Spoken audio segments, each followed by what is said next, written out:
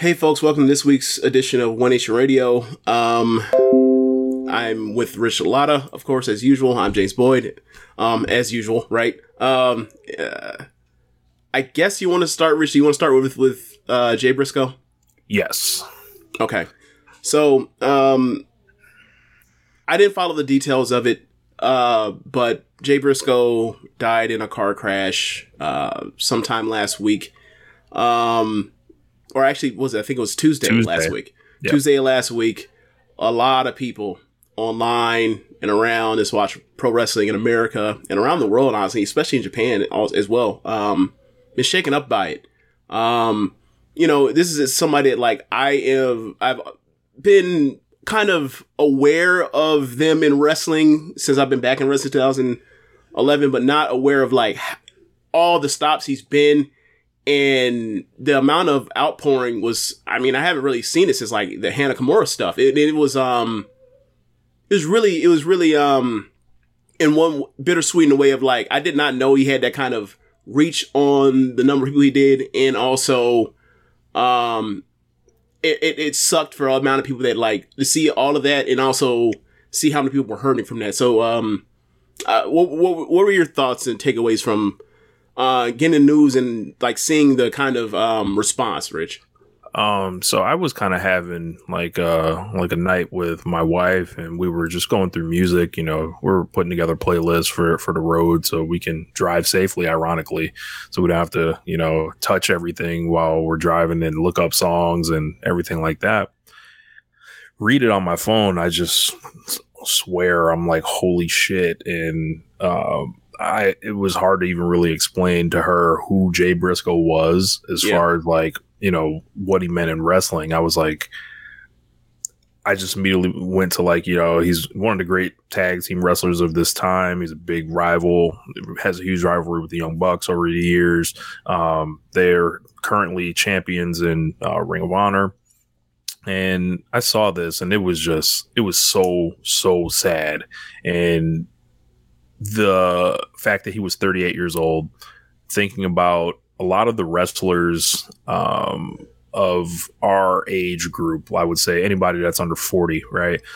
This has been a pretty different era of wrestlers than the era that preceded it.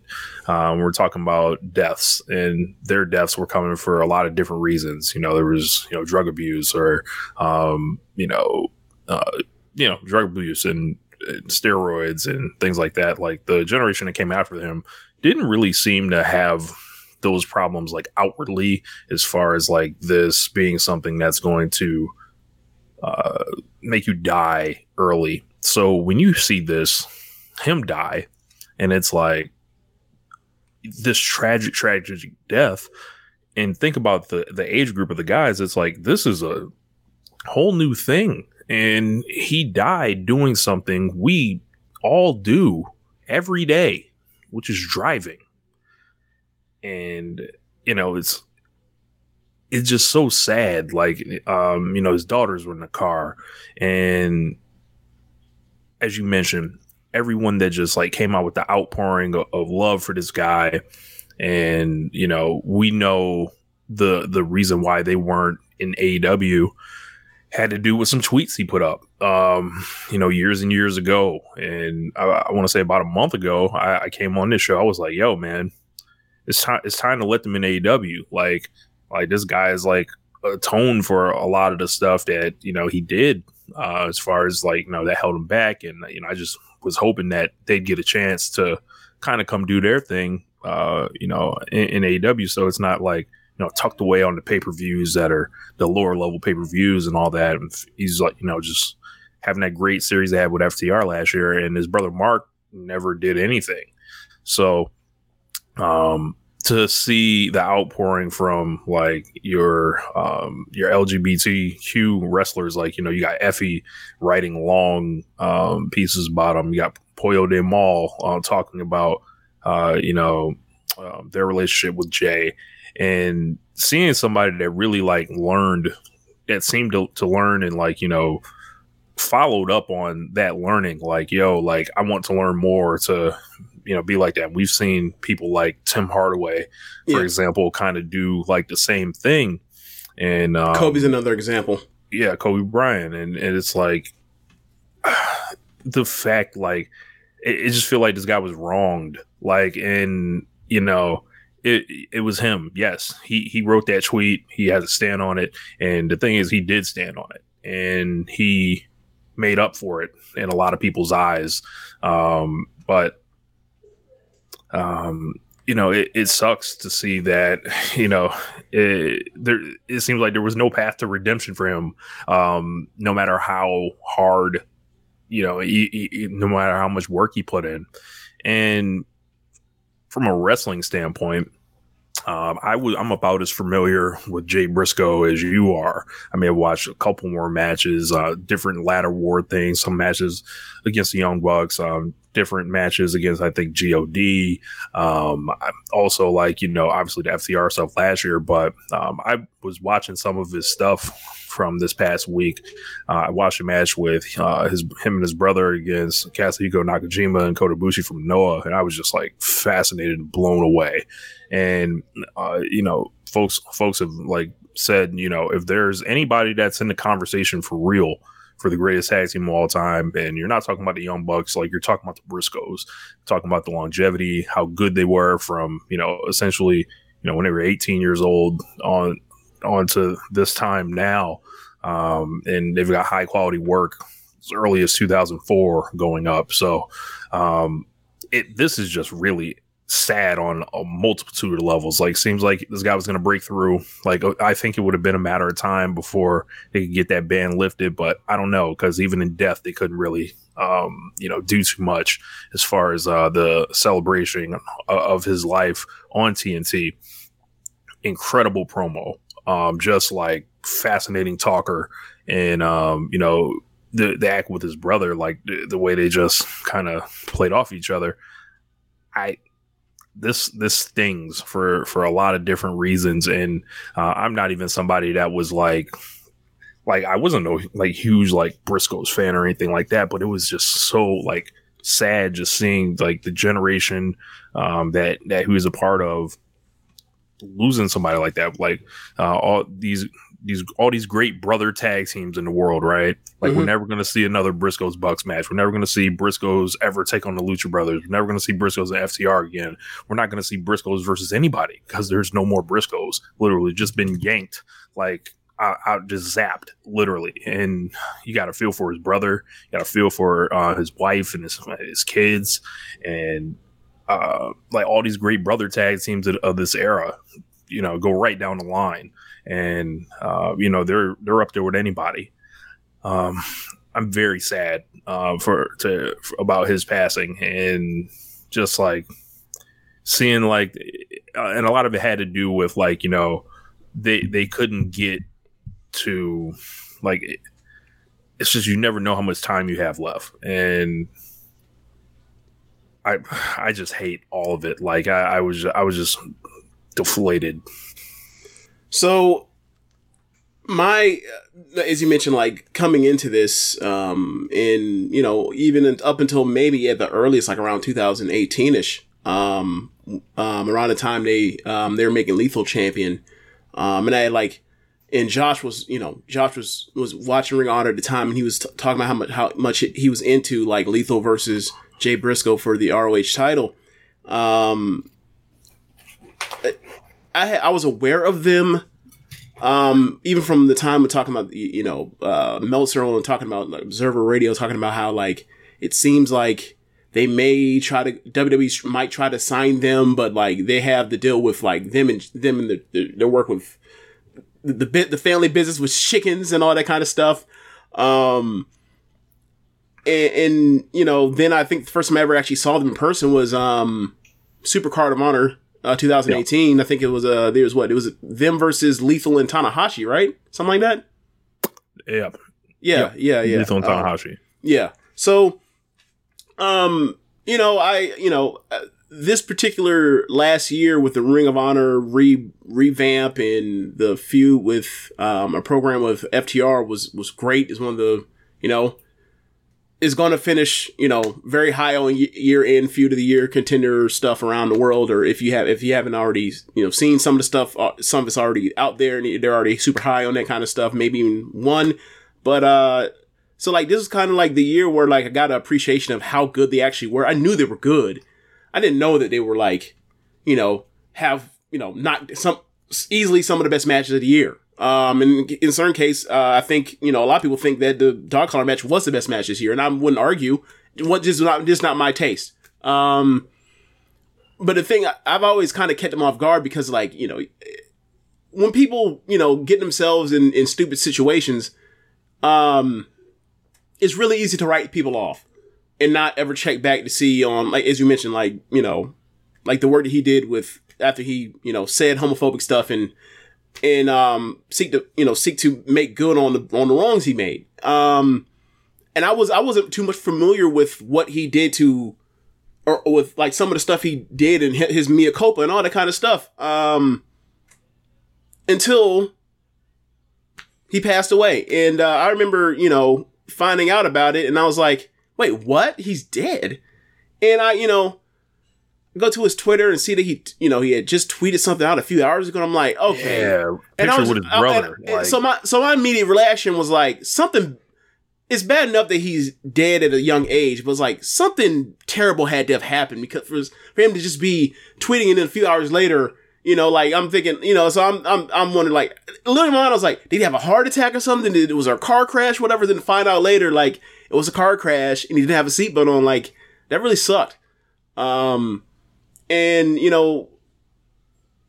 I just hope that the people that that wrote him off in a similar fashion that I did in that kind of way, and it's so easy to do in the online space of somebody fucks up and you just write them off forever as a decent human being or whatever else.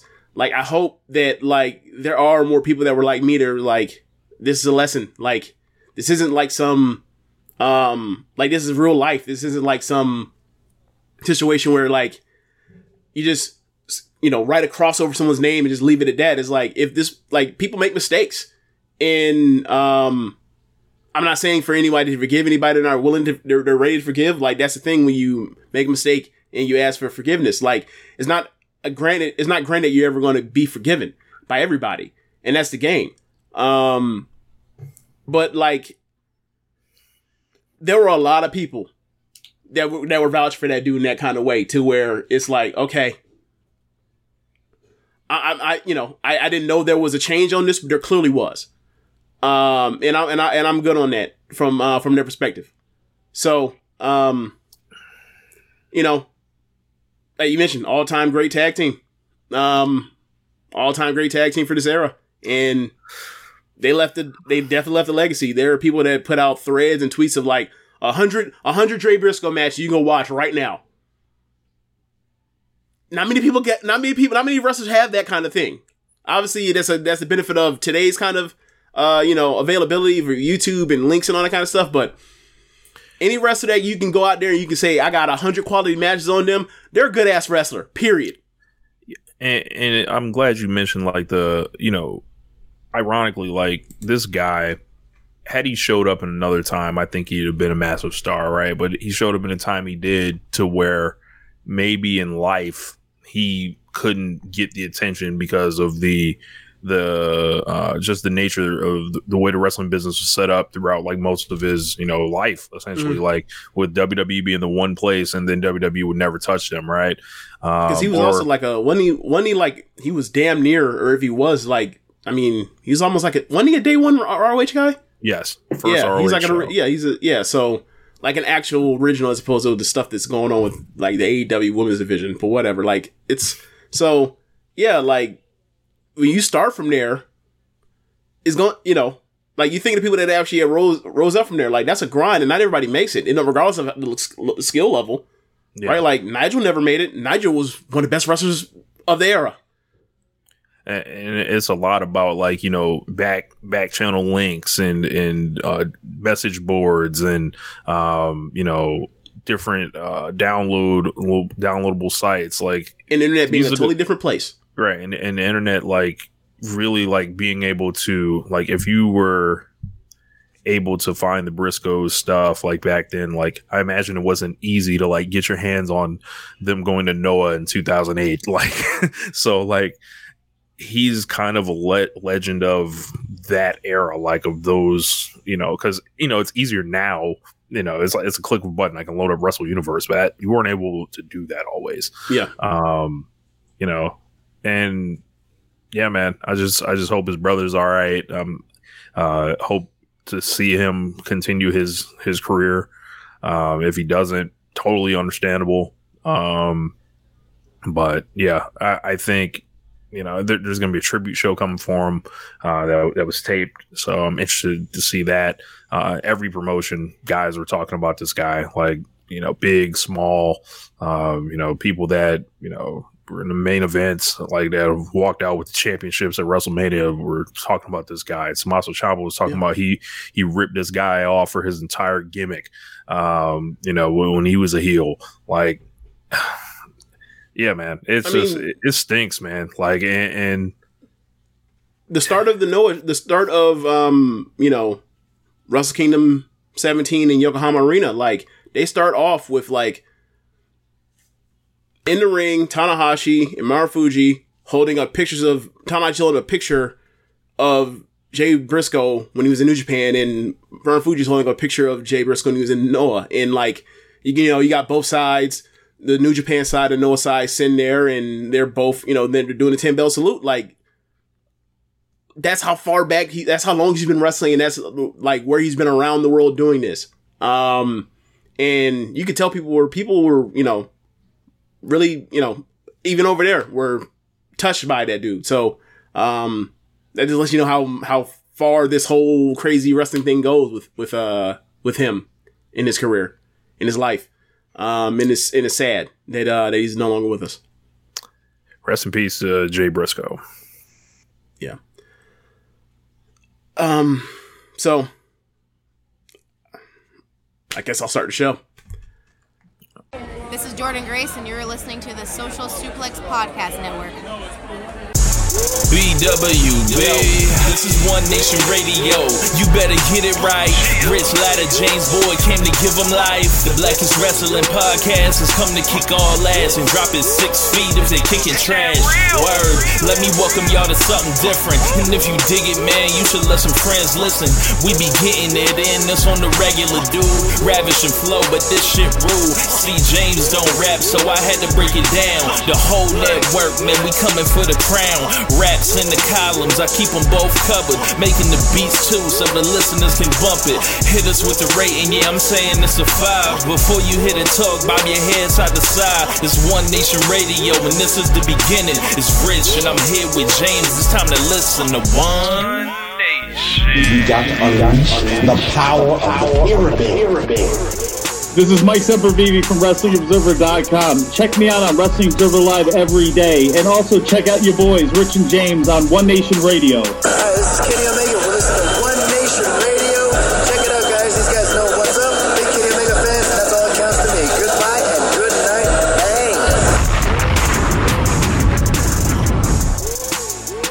Bang. Okay, so back on a lighter note. Where do you want to start with, I guess, the rest of the wrestling world, Rich? There was a lot of stuff this week. Yeah, there so was. There's a lot of stuff we also, neither one of us got to. But where do you want to start exactly? So I guess we can go with Keiji Muto's last match, the card that was put out for that. Okay. This thing is stacked. To the Yeah. gills. I guess we done it again. Yep. A true, like, and we don't know if this is it. I put that out there, and I want people to seriously consider that Keiji Muto is fooling you all. And by all, we're including us too. We don't know. I don't trust him for shit. So neither do I. Yeah, man. So the main event, of course, Muto will be in the main event. Yeah. He drew the house. And this is in the Dome, by the way. It'll be Keiji Muto versus Tetsuya Naito. So I guess they didn't touch each other for a reason in that 6-man. And Muto got all of these promotions to send them people that all wanted to be in the dome. It's amazing. So Tetsuya Naito versus Keiji Muto. As Zekumaki says, the battle of knees.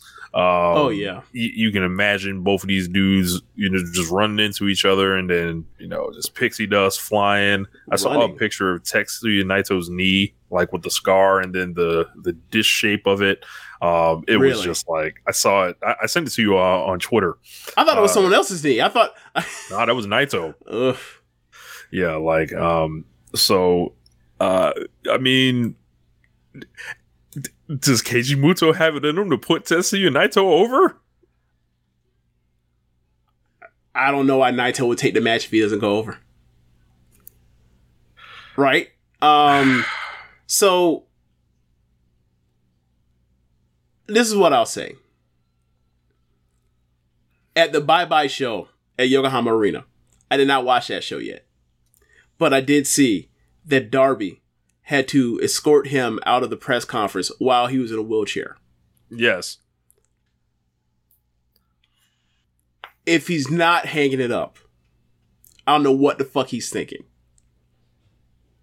Right? Yen. Like this, yes. To quote Yen. Konami, the Endo. This should be the final time we see this dude. Like, in a pro wrestling ring. In fact, we should never actually see him again in a pro wrestling ring, but there's one more house to draw, brother. So yeah, like, I think Naito at this stage, even with the knees, is still, a more reliable bet than Shinsuke Nakamura, and they still figured out a way to have an enjoyable match, at Budokan Hall. So I'm expecting the same. So yeah, like, I think it's gonna be, it's gonna become a Tanahashi attrition war thing. You might see Naito break out a Dragon Screw leg whip himself, but I think it's gonna turn into a phone booth battle, and it's gonna turn into a slap fest, and we'll see what happens from there. But like, obviously, I don't think that Naito's gonna get him out of there with a Destino, because I don't think that Muto can hold him up to even fall back for a Destino. So I think we might get the Stardust press in a W.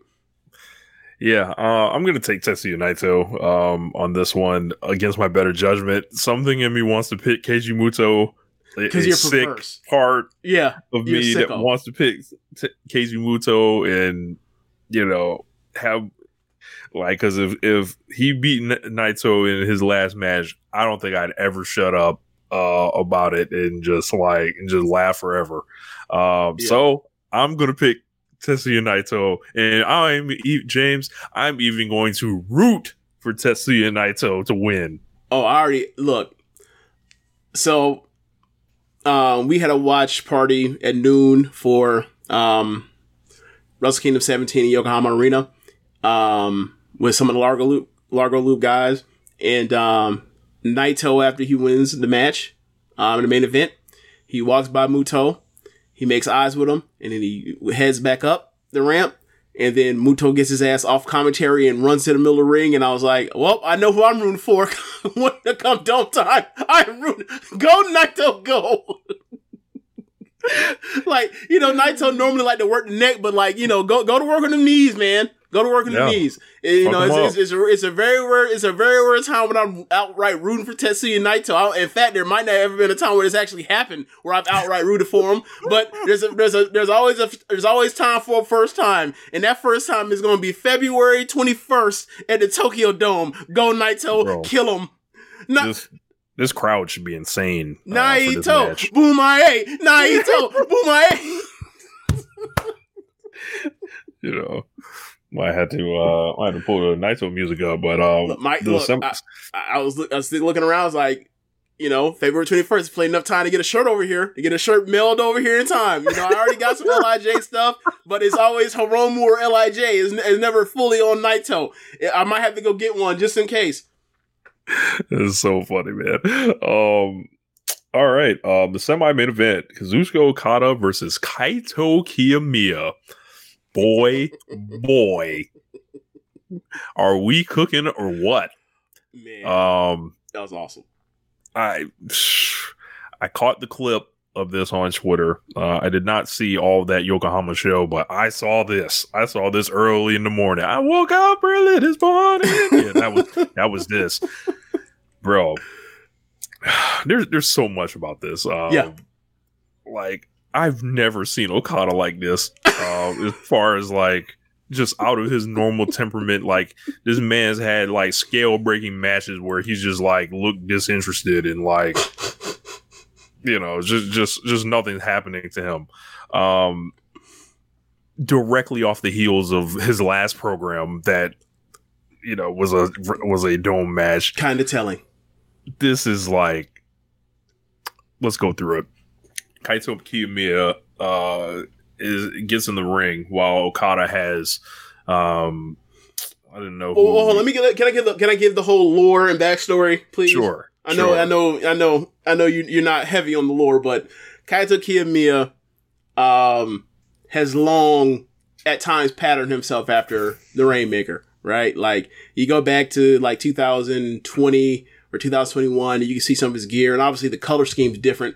But like the robes it invokes stuff of like the Rainmaker jackets or whatever else. Obviously, it's not black and purple and red. It's more, you know, silver, black, and green and gold at points. But you can see there's something there. Especially my first time I ever saw him was Cyber Fight Festival, the tag match he had against Yuki Ueno and Takeshita.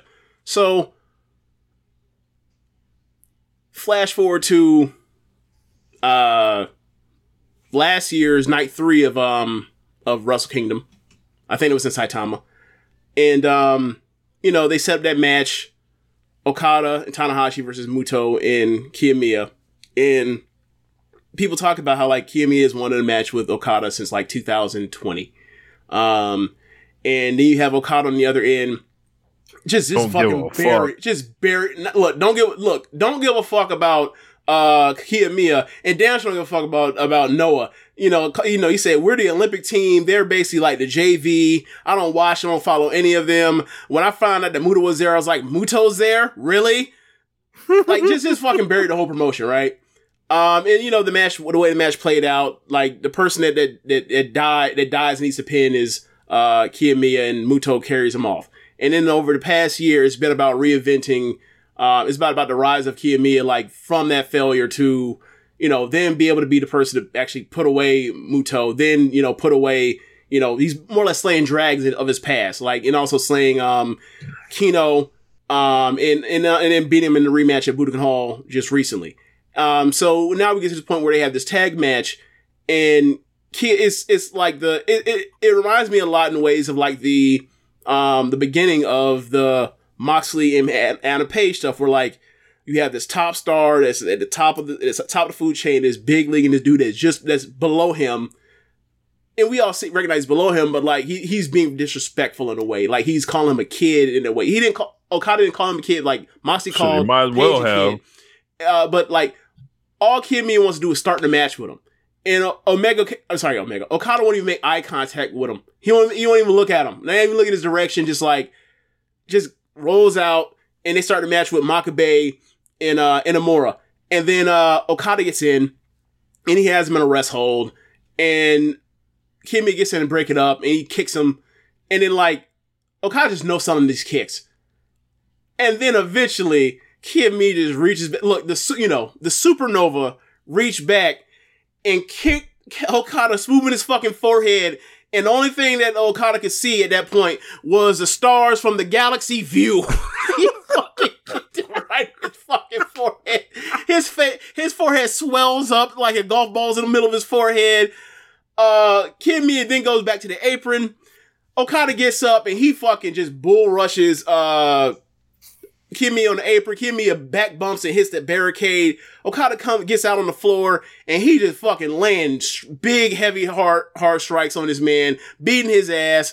And then it goes back and forth, and them taking turns beating each other's ass after one of them lets off steam, and the next one gets held back, another one gets up and it comes back. It was awesome. Ultra speed, ultra anger in this, yes. Ultra emotion.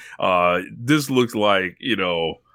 This was like the best pull apart brawl. You know what this is? Go ahead. Okada is like, all right, it's just this young punk is trying to try me. That's all this is.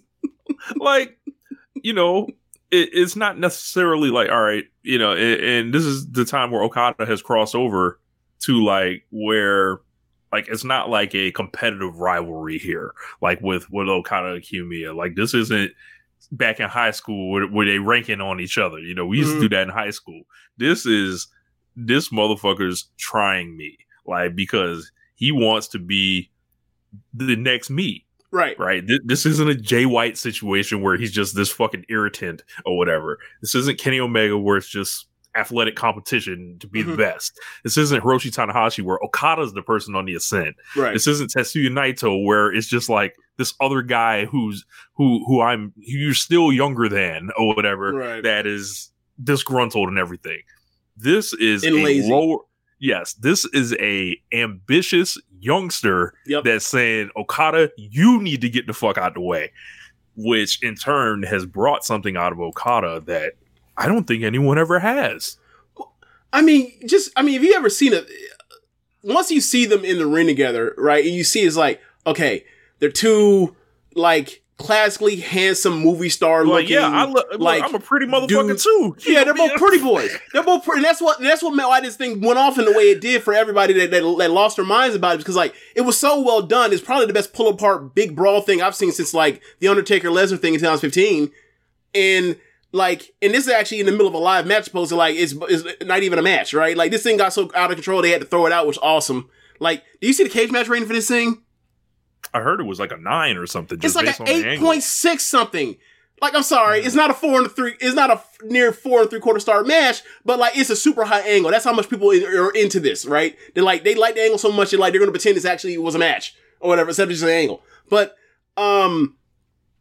like it's a lot of the Okada's what 35, 34, 35, right? Something like that. Yeah, like it's the We're definitely no longer in the front 9 of his career. 35. We're definitely at the beginning of the back 9 of his career, right?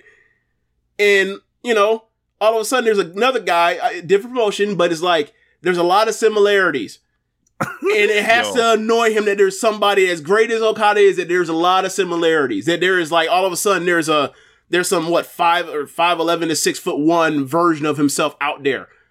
Hey. That can move like a Bushi in spots. Like that has to bother him. Look, you know what this sounds like? This sounds like the match that was just semi-main event in Tokyo Dome. Yeah. And like, so Okada's about to execute, right? And like the thing that made it, as I mentioned, like the similarities, like the looks, both with the manicured, perfect blonde hair. And then they go out there and they beat the shit out of each other. And by the time they get to the actual like, this is for the photo shoot. This is what's going to be on Shoe Pro.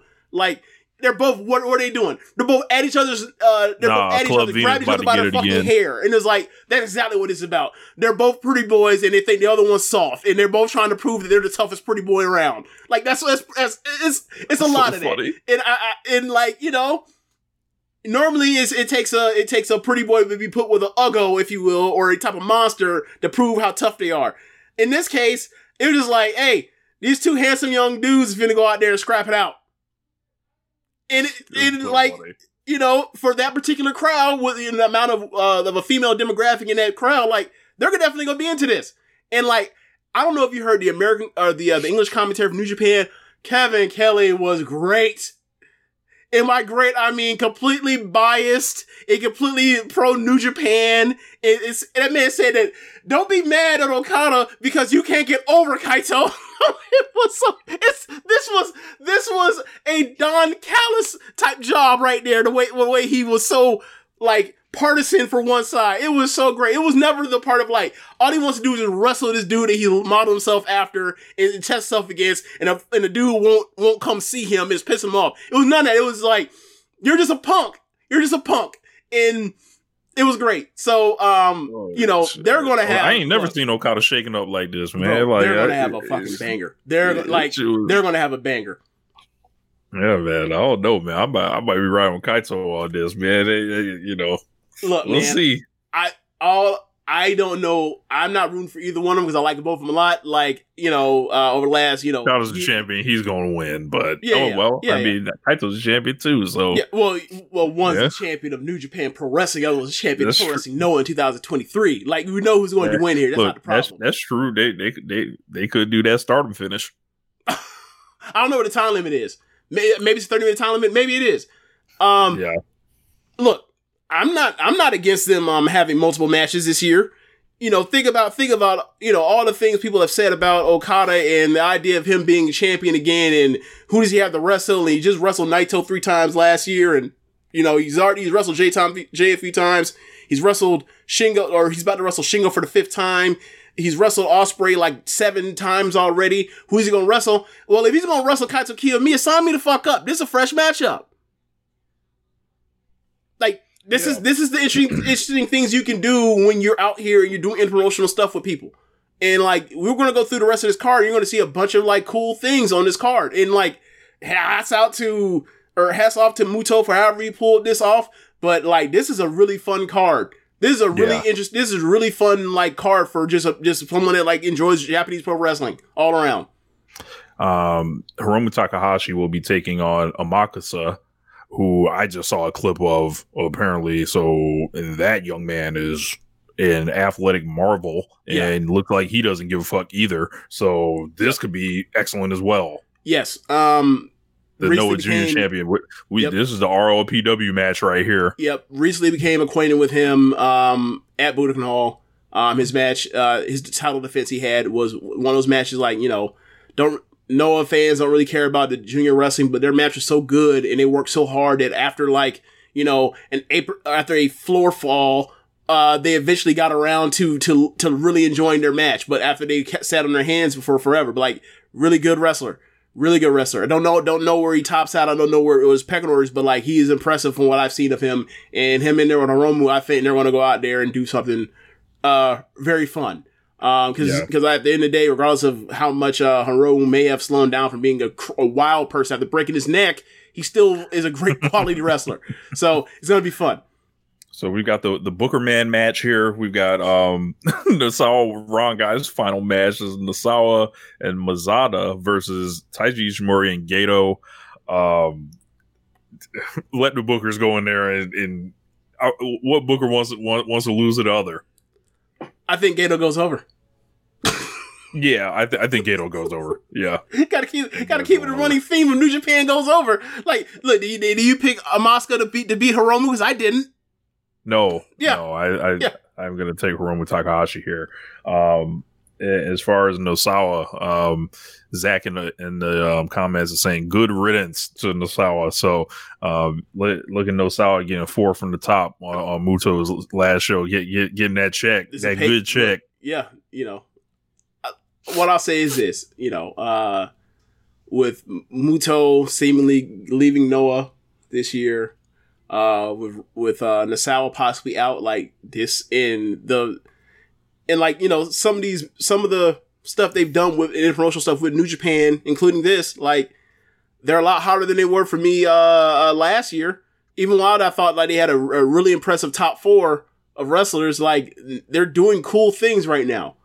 That's all you really ask for from a wrestling promotion. Like when they got talented people, are you going to put them in place to do cool things? That's what they're doing right now. So we got an All Japan versus Noah trios match. We got Kento Miyahara, Suwama, and Yuma Aoyagi versus Kongo. That's going to be Kano, Katsuhiko Nakajima, Manabu Soya. I'm going to take Noah. Noah's got to get some wins here somewhere. So we're just, whoever's smaller, they're going under. But seeing Kento Miyahara in there against these guys, apparently he has some history with Kano and I think, Nakajima. Yeah, Nakajima as well. I don't know what it is, but I heard about it, and that's interesting. But like the main thing is like, Kento Miyahara is kind of like at this point like the 2015 AJ Styles for me, where it's like I've heard the name plenty of times, heard plenty of good things, and never seen him. Like I get a chance to see him now. Not to say that like I can't go find him somewhere, but like it's never gotten around to see him. Heard great things as far as reputation, so I'm interested to see him in there with like 3 quality wrestlers. It's 2 of them that are great. We've got Dragon Gate versus Noah. It's going to be Shun, Skywalker, Kai, and Diamante against Naomichi Marufuji, Ninja Mac, and El Hijo del Dr. Wagner Jr. So this should go off as well. It's kind of like they're probably going to do, a Dragon Gate 6-man here. I think I will take, Marufuji's not losing. I'll take the Noah guys here. Yeah. And that's one thing that I thought was really cool is like you getting Ninja Mac in there with Dragon Gators. Like, he should be in Dragon Gate. He should be in Dragon Gate, but he's in Noah getting over. So yeah, like that's gonna be fun. Like I can't wait to see him in Shun in there together. So yeah. We've also got what they're calling the World Warrior Battle. So this is going to be Takashi Sugiura, Satoshi Kojima, and Timothy Thatcher against the good-looking guys, Jake Lee, Jack Morris, and Anthony Green. Anthony Green is doing a J-O-B. Yep. And that's perfectly fine. That's what he's there for. He's the butt of the joke. Like the whole gimmick is, their gimmick is called they're good-looking guys. He's the unattractive one. Next we have the Dramatic Dream Future. So we're gonna have this looks like a bunch of DDT guys here. So it's Shuma Katsumata, Mao, who's been popping up on the US Indies doing crazy shit. Okay. Tui Kojima and Yuki Ueno, who we've seen before, against Tetsuya Endo, Hideki Okatani, Yuya Kuroku, and Takeshi Masada. I think I'm doing all right with just seeing I think you are. I think you are. For the first time. I think you are. Right. All right. Like people will be like, you don't know these names. Like, it's my first time ever seeing their names. I've never seen the rest before. Like this is like One Nation Radio is not gonna pretend like we've seen these people if we haven't seen them or we know how to pronounce names. We don't know how to pronounce them. We're just doing our best. So yeah, like Ueno Tetsuya Endo's Raw. Tetsuya Endo's Raw. Yuki Ueno's very damn good. Like I'm, those two that I know. So I'm interested to see the rest of them. I saw Mao do he did a all-in-one sequence pretty much. It was a Hurricanrana off the top rope to somebody. They were selling on the ground. He hits the ropes, runs to the other ropes like Manami Toyota, jumps to the top rope, and then does a Phoenix Splash off of that jump. And I was like, Jesus, this brother's something else. Like, well, something tells me that that given this particular placement, you will not be seeing pheromones in the ass to mouth wrestling. You'll be seeing you'll be seeing them trying to showcase that they have great wrestling and they're not just a joke. So we got the New Explosion. So this is Stinger, Ita, Yoshinari Ogawa, Hayate, Daga, and Chris Ridgway taking on Atsushi Kotoge, Yohei, Seki Yoshioka, and Alejandro and Junta Miya. Ooh, that one's fucking me up. Junta Miyaki. Okay. Yeah, Miyawaki. Sorry. Okay, so Yoshioka, he's raw.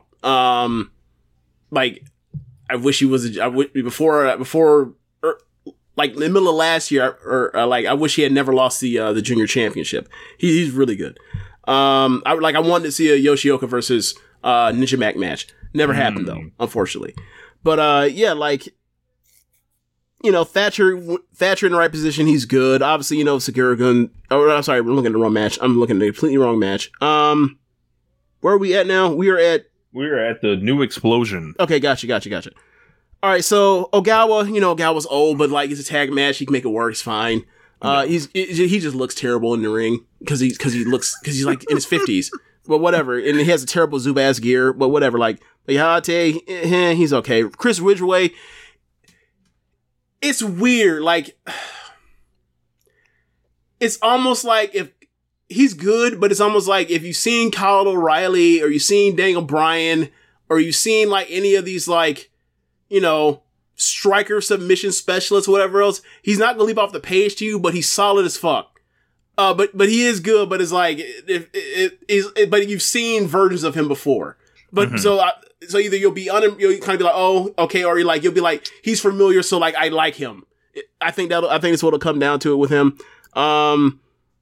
And then like Yohei's really good, Yoshioka's really good, Alejandro's really good, but Alejandro makes me laugh because like it's like some Ultimo Dragon shit because like that dude, like come on, like Ultimo Dragon, Alejandro, you guys are Japanese. What are you doing? What's happening? What's going on? What are you doing here? But either way, they're still really good. And but you know, there's plenty of good guys on there, so I think that'll be a decent match. But you know, it's early in the card, so it's going to be one of those crowd pleasers and get out there, get in and get out quickly. So don't expect anything special. So we got the TJPW match, TJPW Spark. So we got Miyu, Yamashita, Yuka Sakazaki, Rika Tatsumi, and Shogo Nakajima against Mizuki, Maki Ito, Miyu Watanabe, and Yuki Arai. Yuki Arai is the biggest shining example of a pin eater on this entire card. Damn. Rich, go name that first team again. We got Miyu, Yamashita, Yuka Sakazaki, Rika Tatsumi, and Shoko Nakajima. Okay, the current POP champion is Yuka. The champion before her was Shoko Nakajima. The champion before her was Miyu Yamashita. The champion for her was Rika Tatsumi. They got the last 4 champions all on the same team. You know, Golden State Warriors. Who do you think's going to win? Super team. Right.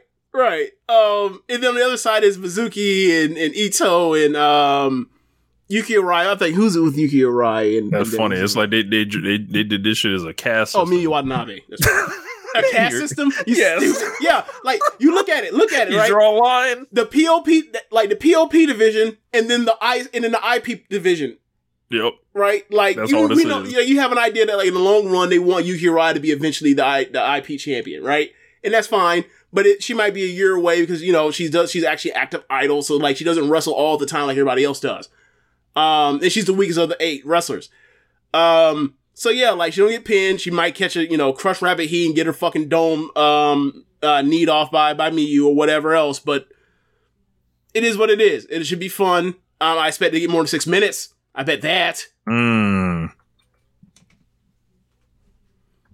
I am trying to figure out how we watch this thing. So there's one more match. It's going to be Masaki Kitamiya, Daiki Inaba against Yoshiki Inamura, and Yatsuka Yano. I know Inamura is like the big aggressive hoss. This is an opening match. Awesome. This is an opening hoss tag match. That's what that is. That's all that is. Like, it is not too different from what they did on the pre-show with the Ishii match on the Yokohama show just this weekend, where like they had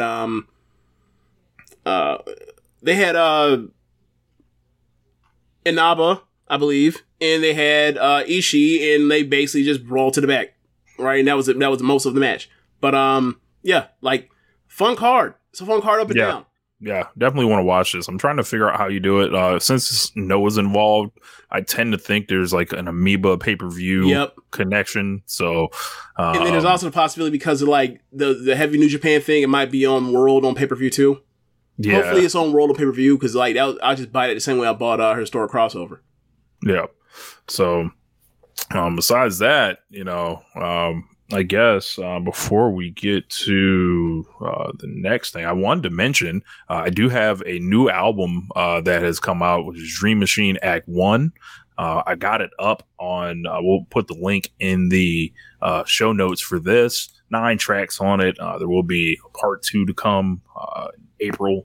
That will be out as well. And then the end of the year will be One Lifetime. So I'm going 3 albums in a year. You know, DMX did 2. I'm going to do 3. So I'm going to drop the link in the chat for anybody that wants to check it out. Basically, I did a pay-as-you-want model. So if you want to check it out for free, you can do that as well. If you want to show extra love, you know, had a lot of people showing love so far. And more than like I had imagined. So shout out to everybody that has already checked the album out. You can throw whatever you want to throw on it. It's up to you. You can throw $1, you can throw 10, you can throw 50, you can throw 150. I ain't gonna stop you or whatever. Just come through and check out the music. So besides that, you know, what do we have next? WWE wanting Stone Cold Steve Austin to face Roman Reigns. my God. James, do they have any other ideas? I mean, their aside idea from going back to back to what was this? 2023, 25 years ago. Literally, Austin won the title for the first time 25 years ago. Yeah. Look, I think Stone Cold Steve Austin should be able to do whatever he wants. This would normally go against everything I would advocate for, right? But I think the thing for me is Roman Reigns is nowhere near the most interesting opponent for Stone Cold Steve Austin. Who do you think nowhere near John Cena, 100%. Because of the promos? The promos, the natural like clash of like eras, like where he was directly after like the Attitude Era. They were in the shadows and stuff like that, and really do like good promos like that. Austin versus Roman is just like, this is more Roman Reigns legacy fluff that will not take. Like, if everyone you've already fed Roman Reigns like doesn't make him what you think he is, feeding Stone Cold Steve Austin to him isn't going to do the thing. I guess we're going to have to dig up Andre the Giant and do that next. Who else can we pull? Bruno, wake him up. Hogan, can he get cleared? And can he take the spear? Can he take a Superman punch? Like, put them all out there together. Have them face Roman in a handicap match if you want to do it like that. Roman Reigns, like it's Jericho versus Snuka and Steamboat. Yes. And Piper. Oh my God. Yeah, man. Like Austin and Reigns, like I don't even like their whole things like Roman Reigns isn't selling any ass. Like he's not about to look stupid for Austin at any point. So that's just from a aesthetic standpoint doesn't make a ton of sense for me. But I mean, Stone Cold Steve Austin, I think he can do what he wants. He should be making money from WWE literally forever. They should be like, and I'm not talking about just off merchandise and, back catalog shit. It's like, no, y'all need to be sending this man a $20 million check every year. Yeah. I mean, if you only book one person to be the top star, then you end up with having to do stuff like this. And for the most part, with the fact that like there's been a split in fandom from like people basically like leaving in droves with the AEW thing and kind of just like, paying passive attention to WWE, like the fan base they have left, I think they'll be into this to some extent. And like this idea of getting Austin back to do a second show, like that's cool and everything. Like, why not? Seeing as how Stone Cold Steve Austin, head to head last year outdrew Roman Reigns, maybe they have a storyline over that. Yes, that maybe. Who knows what they'll come up with? And maybe we're being too far ahead of ourselves because like it's the assumption that like if he's coming back, it has to be because like The Rock said he's not doing it, so they have to find somebody for Roman. So we're all assuming it's going to be that like when we hear that like they reach out to Austin for something, it has to be Roman. Maybe we're getting too far ahead of ourselves. I mean, I think it's a safe bet. Like, that's what they said. Like, they pitched him like the Roman thing, and I would agree, like, as far as, like, if you can't get Rock, like, then it's like they're scrambling and gambling, playing on mandolins and violins. And I could have sworn that, like, I was trying to find it, but, like, I could have swore I said this to you at some point, like, in the last, like, month or two. This, like, if Rock can't do it, they may as well just call Austin, because Austin actually is available to do this shit. Yeah, we've seen them workout videos on Instagram. You ain't fooling nobody, Austin. So, like, we'll see where it goes, but they're doing 2 nights again, right? Yes. This is WWE. Just like tonight. Tonight is the 30-year Raw anniversary, right? Mm-hmm. It's all about the past. So my question is because like once they went to WrestleMania 30, they stopped numbering them because Vince was like, now it dates the promotion. It makes it seem old. Like when they get to the 30, so when we get to like 5 years from now, will they actually say it's Raw 35, or will they just say it's the Raw anniversary? What will they do? Well, to this year they did Raw is XXX. Well, that's still 30. Like 30, you know. Yeah, right. I don't know. I don't know, man. But I don't know. I like I said, I feel like Stone Cold Steve Austin should be able to do whatever he wants. He has not abused himself thus far as like coming back a million times to where it's like, all right, man, get this dude the fuck out of here, like The Undertaker or some shit like that. Mm-hmm. Like it's and he's like on another stratosphere from The Undertaker. Right. But yeah, man. Strap up Austin. I mean, I don't give a fuck. Like I don't I don't give a fuck. Like I don't chaos. Let the chaos ensue. So correct me if I'm wrong, next year is WrestleMania 40, right? It is. Even though they don't acknowledge it as 40. Like, why can't like Austin win and then like Austin gives the win back to Roman at WrestleMania 40, and they basically do what they did with Rock and Cena, and they have Austin at the end, like, you know, raise his hand and give him the, you know, do twice in a lifetime, Rock and Cena, or Rock and Roman. I'm sorry, Austin and Roman. Boy, that would suck. Rich, they don't have any better ideas what to do with Roman on these biggest shows of the year. You would think that if you're your biggest star on the biggest show of the year, you have better ideas on what to do with these people, but they don't. Well, I mean, if he's the biggest star, he's not even the best thing in his own storyline right now. So, like, I'm questioning, like, how you make this guy interesting, because, like, if he's not going to give anything to anybody and it's just domination, maybe the other option should be the WrestleMania main event is Roman Reigns making his entrance and holding the belts up and spinning around a circle of poses for 15 minutes and then leaving to the music. Maybe that should be the WrestleMania main event. I could have sworn I've seen somebody actually propose that.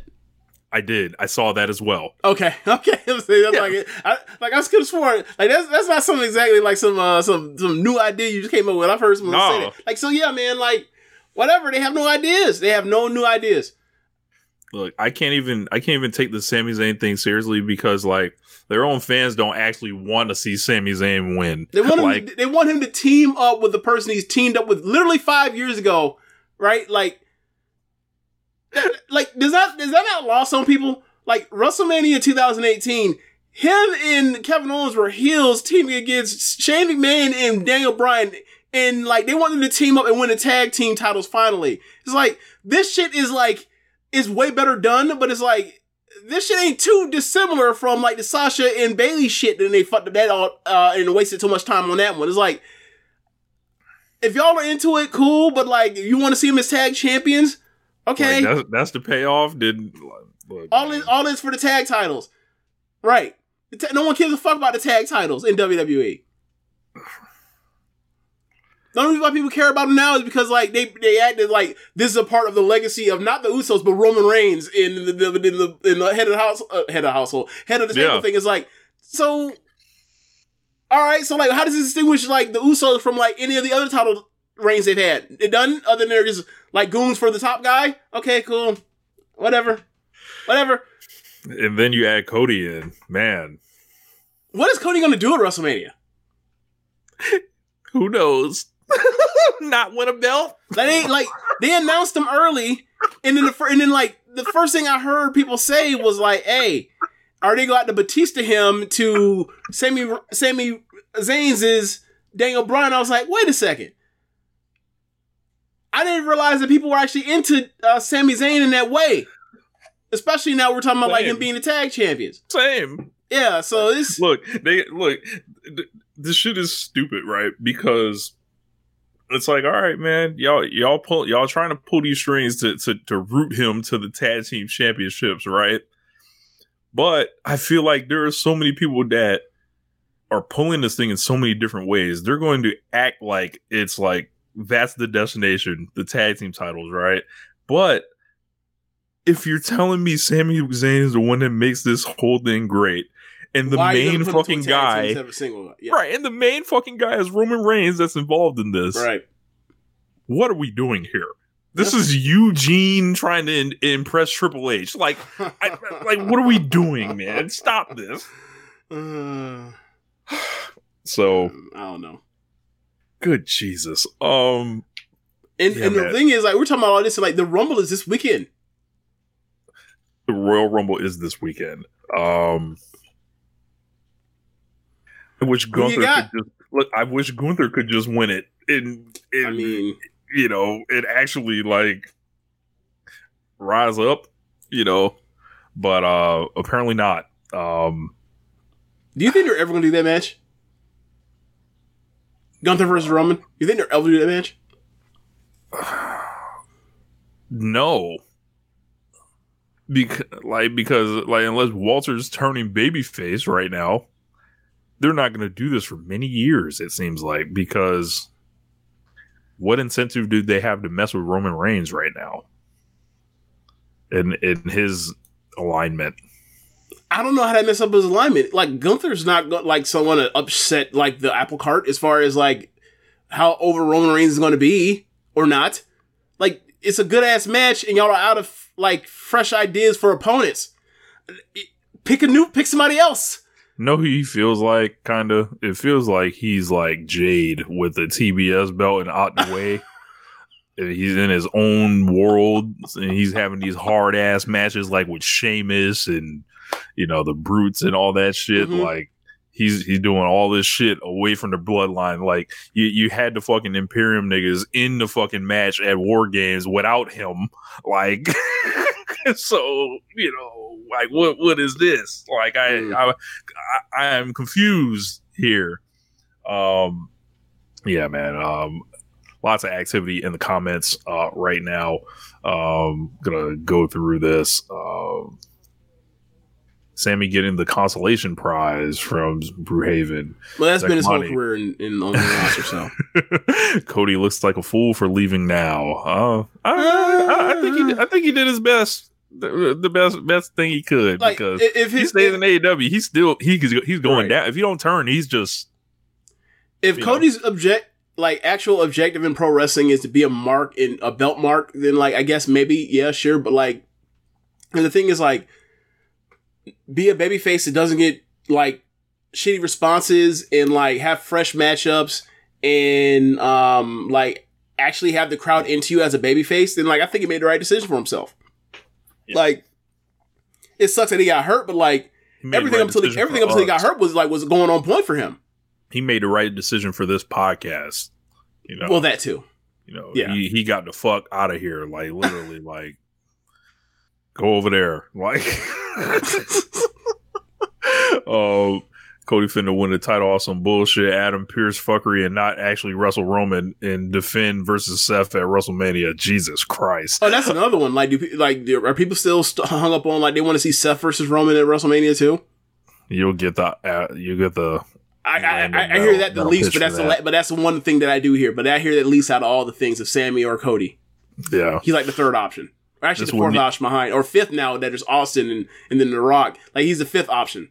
All right, this wouldn't even be a Dark Elevation level storyline. Jesus Christ! The cage match got cut. Oh wow, So what cage match?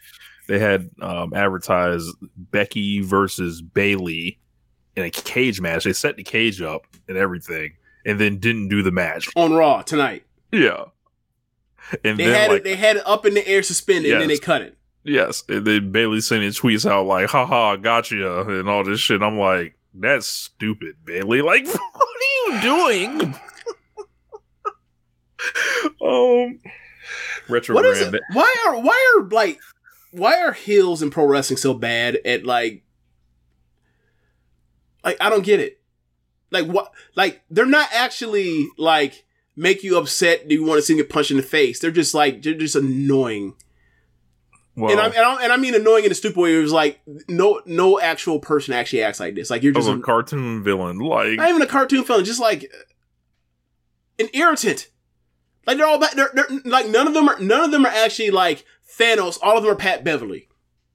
I don't know. It's just it's weird. It's a creativity thing, I think, for a lot of people, because like I feel like they'll say, well, you won't let us get real heat, you know, and it's like Kevin Owens or Tommaso Ciampa or Kenny Omega, or like like, there's too many examples of good heels over the last decade for people to be like, well, no one like, what about this whole, like, display case I have of these people?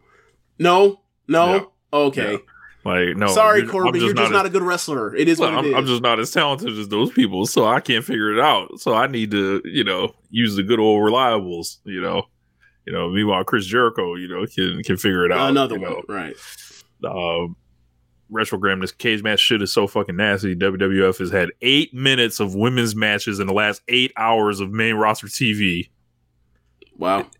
Is it time to really talk about this yet? Like, is like, can I just say WWE doesn't care about women's wrestling and not be like lambasted for it? I mean, to be fair, you could just say they don't care about wrestling, period. Just leave it at that. That works for me.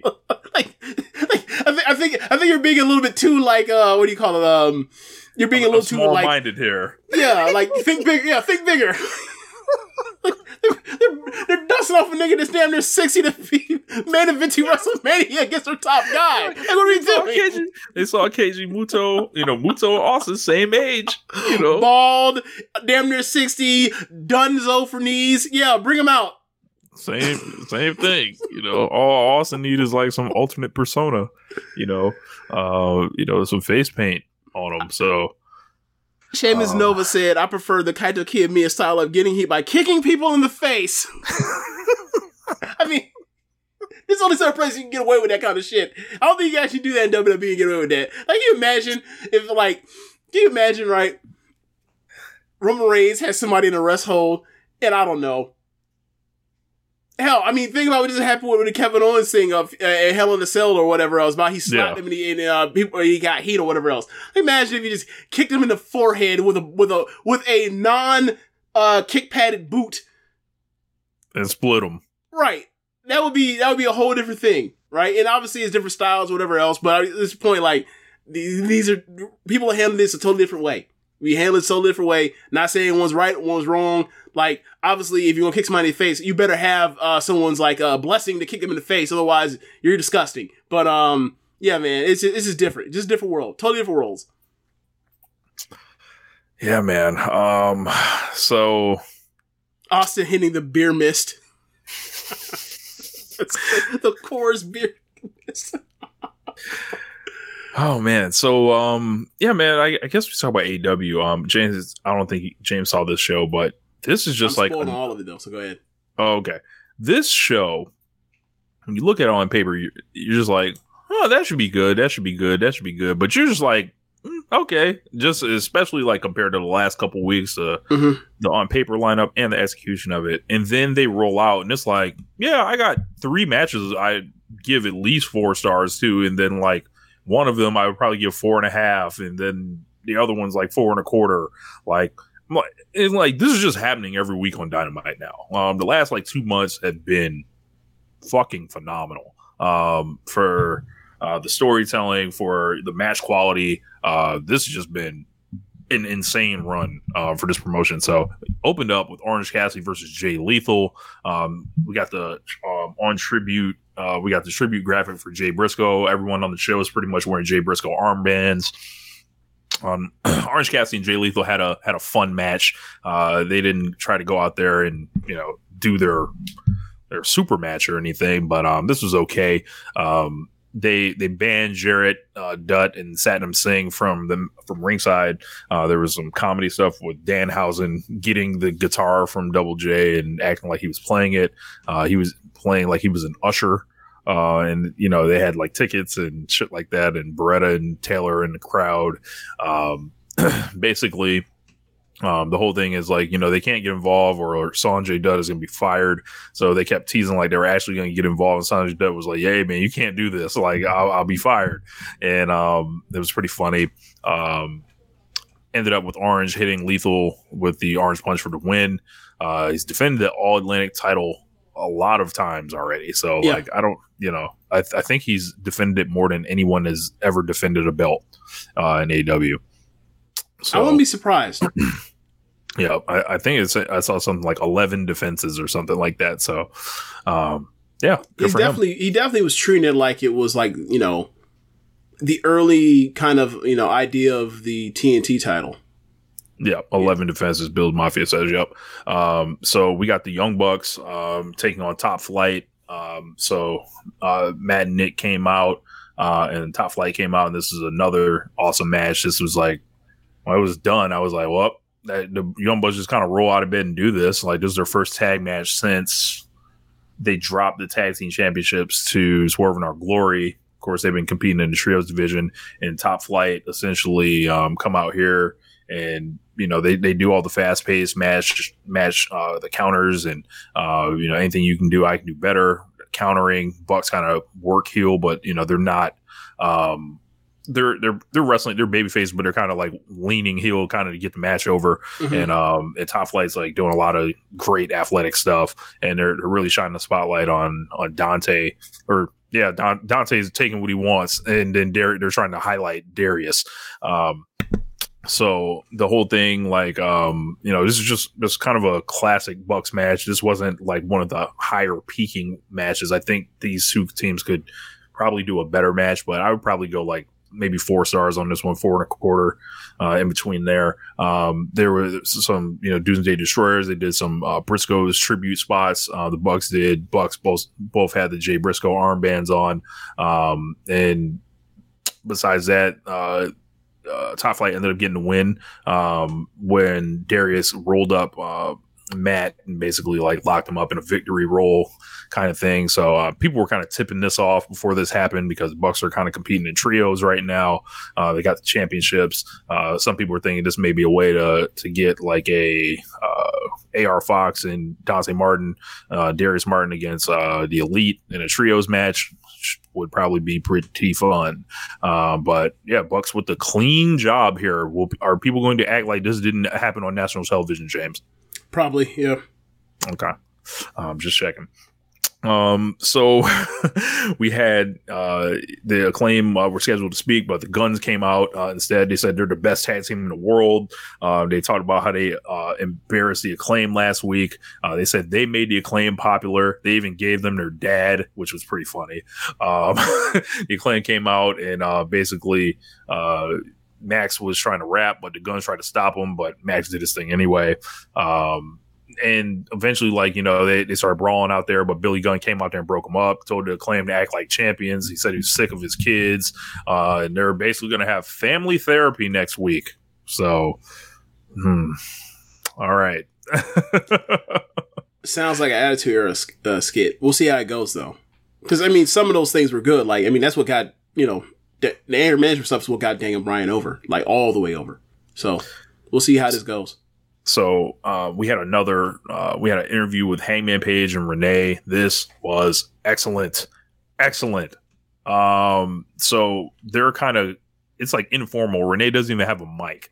So they're just kind of like backstage, and it's kind of like a new kind of style, it seemed like. He said he feels, basically asked Heyman how he's doing. He said he feels fine after, you know, his win with Mox. He said he did what he had to do by knocking Moxley out cold to win the match, and he happily do it again. He talked about, you know, having some tough conversations, and he wanted to mend fences with people, kind of like hinting at maybe reconciling with the Elite. He's showing concern from Moxley to Renee. He was like, asking her, how is he doing? And there's kind of that awkwardness of like, Renee is still trying to do her job, and like, kind of like tell him like, you know, he's fine, he's all right.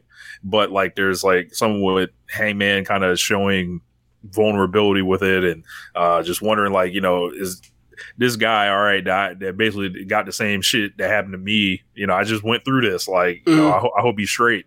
And, any chance it feels like he's almost regretful, because he was like, you know, for a month and a half, he was like, you know, pissed off of what happened to him, and now he wanted to do it to someone else. Now that he's done it, he's like, I know what he's going through.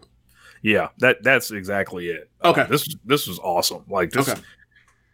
Like Paige is like the best babyface in wrestling. Like it's like he's phenomenal. And I think there was like, I just can't wait to see where this goes next. And maybe they move Heyman in a different direction right now until Moxley gets back. But this is still going on. This is really cool. So Ricky Starks and Hager, this was okay. Not really too much here. Starks got a clean win here, so he basically has gone through Jericho. He's gone through Hager. This was just, a sports entertainment match, but Ricky's getting a lot of wins here, so good for him. Let's see. After that, we had one hell of a match. Pulling up this thing here. We had, excuse me. I don't know why I'm looking at my recap and it has disappeared.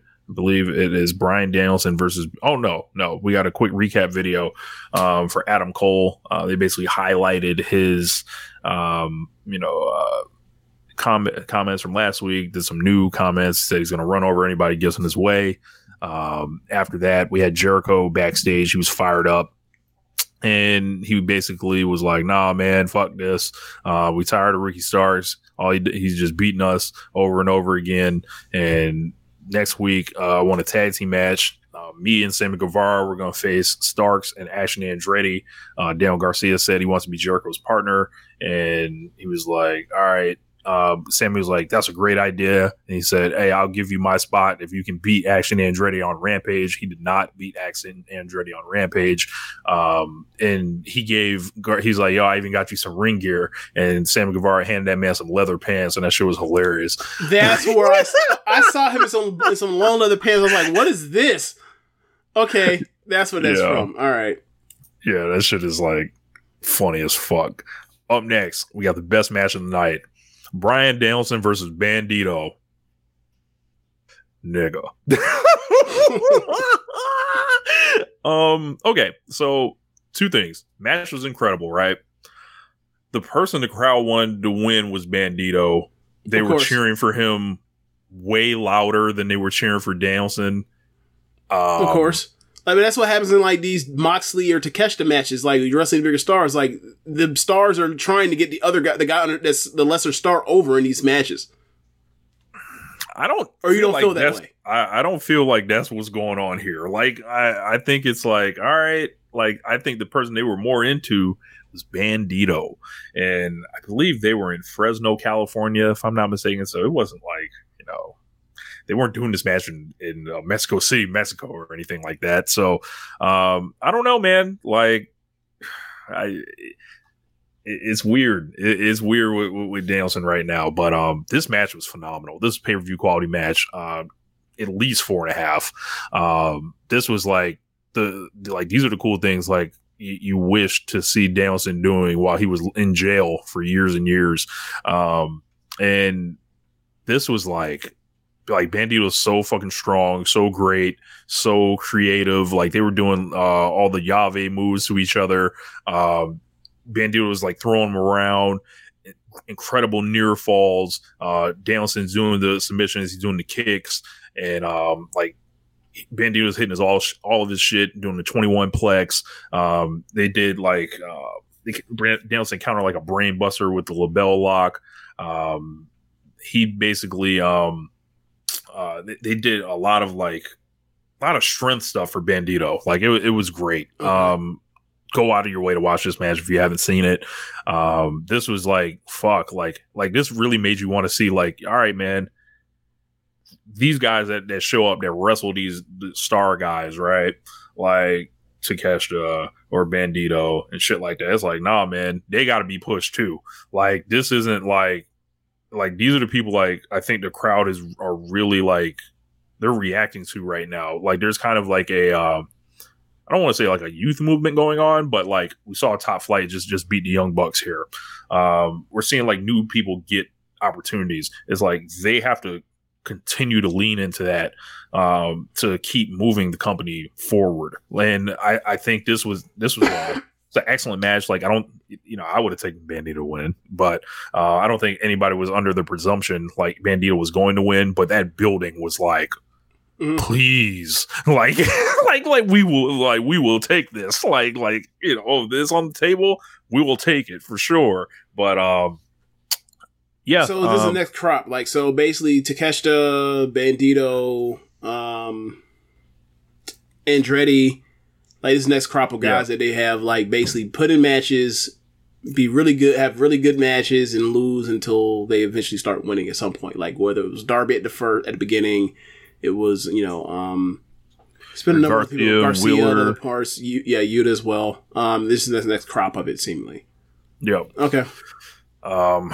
But like, and these guys are seasoned in a way, even like, Yuta and Garcia, like, I think they're light years beyond those. Wait, you mean to tell me that you think that Konosuke Takeshita and Bandito are better than Wheeler Yuta and Daniel Garcia? Are you sure about that? Light years better. Okay. So, so after that, we got a tape message from MJF. Also light years better this week, MJF, than last week. That's good. And he says he hears what everybody's saying about him. Everyone's being fickle. They've forgotten who he is and how he won the title. He told Danielson he's only been dealing with he's the match he's dealing with is only been about fun. But at Revolution, he doesn't want to see me basically because he's going to see the monster behind the mask and all this stuff. He was like dead serious here. So better. So we got a video package highlighting like between Saraya and Toni Storm and Karushita. Now this shit was funny. So Karushita's sitting there, right, with the kendo stick, and Saraya turns to Toni Storm and is like, "Hey man, these AEW girls, they don't, basically know what we know and all this shit." And Shida like looks in the camera like, "I can't believe they're saying this in front of me," and they're acting like I don't know the language. Like that's I'm like, they think she doesn't know what she's saying. Like, and then that was pretty funny. They didn't announce that Brian Cage is going to face Bryan Danielson as Danielson continues to get all the matches I want Kenny Omega to have between Konosuke Takeshita, Bandito, and now Brian Cage. Like, MJF then had a pretty good segment with Cage. He walks up to Cage and Prince Nana, and he hands him an envelope full of money. He says, "This is more money than either of you have seen in your life," which is fucking hilarious because Prince Nana's right there. He's supposed to be like an African prince scammer gentleman. I don't know. And he basically said, "Hey man, I don't care if you win or lose. You need to break his arm," basically to Cage, and he slaps Brian Cage. Cage fires up, and they cool down after that, but he's like, "Hey man, use that anger next week." Slapped him. Did he power slap him? I don't know. he gave him a little quick, he tightened him up a little bit, but wouldn't know he'd be proud. Yeah. Yeah, man. I will be watching Power Slap as much as I can. I'm gonna record it. You better watch it while it lasts for that shit get canceled. That shit is not for long. Hey, I'm here for a good time, not a long time, baby. So neither are them. That's gonna be off air real quick. Yeah, man. So doing sub Rampage numbers. On a better day.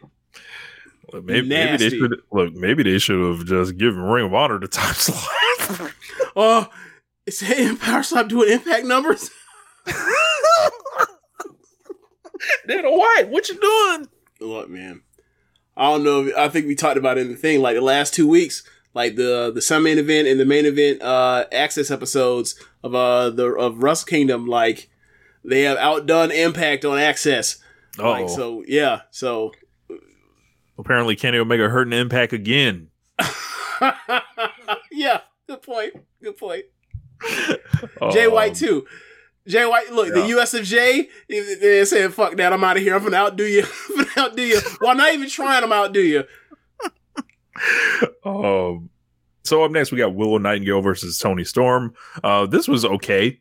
This wasn't like, they didn't go crazy or anything, but I smelled a rat the whole time. I was like, oh, these two baby faces against each other. And then they kind of set up what was happening here. And I just got to say, I am laughing and find it incredibly hilarious. They've already given up on Saraya and turned her heel. Like I said, would pretty much happen. Like, this shit ain't hitting. They're leaning into it, which is awesome. And it works out all better. There was like a distraction. And then Toni Storm rolled up Willow Nightingale. Willow's pissed, yelling at the ref. But then during the match, Shida walks out. Basically, they had told Shida to stay in the back. Don't even come out here or whatever. What about you said that they act like she don't speak English? They did. So... So they pick and choose when they act like she don't know what she don't understand. Okay, right. Okay. Like many other, but Shida comes out and she's just kind of watching. They do the turn. Saraya and Toni Storm jump on Willow Nightingale. And their heels, Ruby Soho comes out, makes a save, essentially. And I thought there was going to be a swerve and Ruby was going to jump on her, but Ruby and Will had just teamed last week and in that street fight. So they're standing together for now, but it looks like the battle lines are being drawn. The imports versus the home team. And the imports versus the home team, and Ruby Soho is on the home team. Well, I think she's a candidate to switch sides personally, but I think, this is a really cool storyline that they're doing. And I think anytime you kind of do this, I think a lot of people are thinking this can build up to Blood and Guts. I think they're going to get it. I think if you're going to do this, you got to get Jade involved. You got to break her out of the Jade universe. And I think you got to get Thunder Rosa back. And then Thunder Rosa turns on her own team because she still don't like them. And you make her a heel, and then that gives them something. So that's another part about this. Why I'm just like, okay, from what I heard, I'm just like, okay, like, isn't Toni Storm and Britt Baker, aren't they actually friends? Yeah. So, and Toni Storm and Britt Baker are on opposite sides. So Britt Baker is going to be, so like Thunder Rosa comes in, is like, he's going to have a full on either side she joins if she comes back to this, right?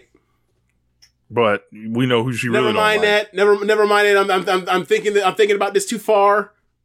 I mean, what beef does she really have with Toni Storm aside from Toni Storm making some comments like Toni Storm lost? Aside from the part where she basically buried characters.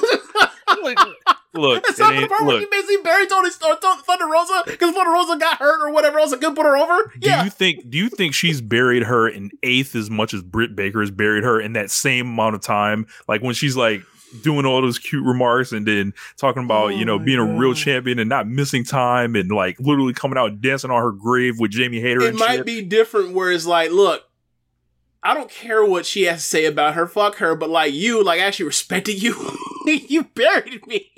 Bro, she's definitely like, I think the move is like she turns on Jamie and Britt.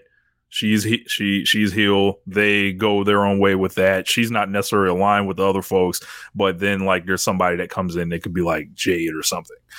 Okay. But I'm into it. So kind of like what was it?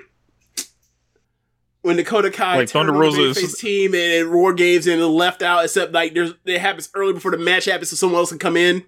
Something like that, okay. Or Thunder Rosa walking out on her own team for not really like trusting her, like she's Sting, face paint, that's how it goes. But I think we're about to get the Britt and Jamie babyface turn, which I think a lot of people are gonna be happy about. I'll be happy about. Finally cheer the Doctor uninhibited. And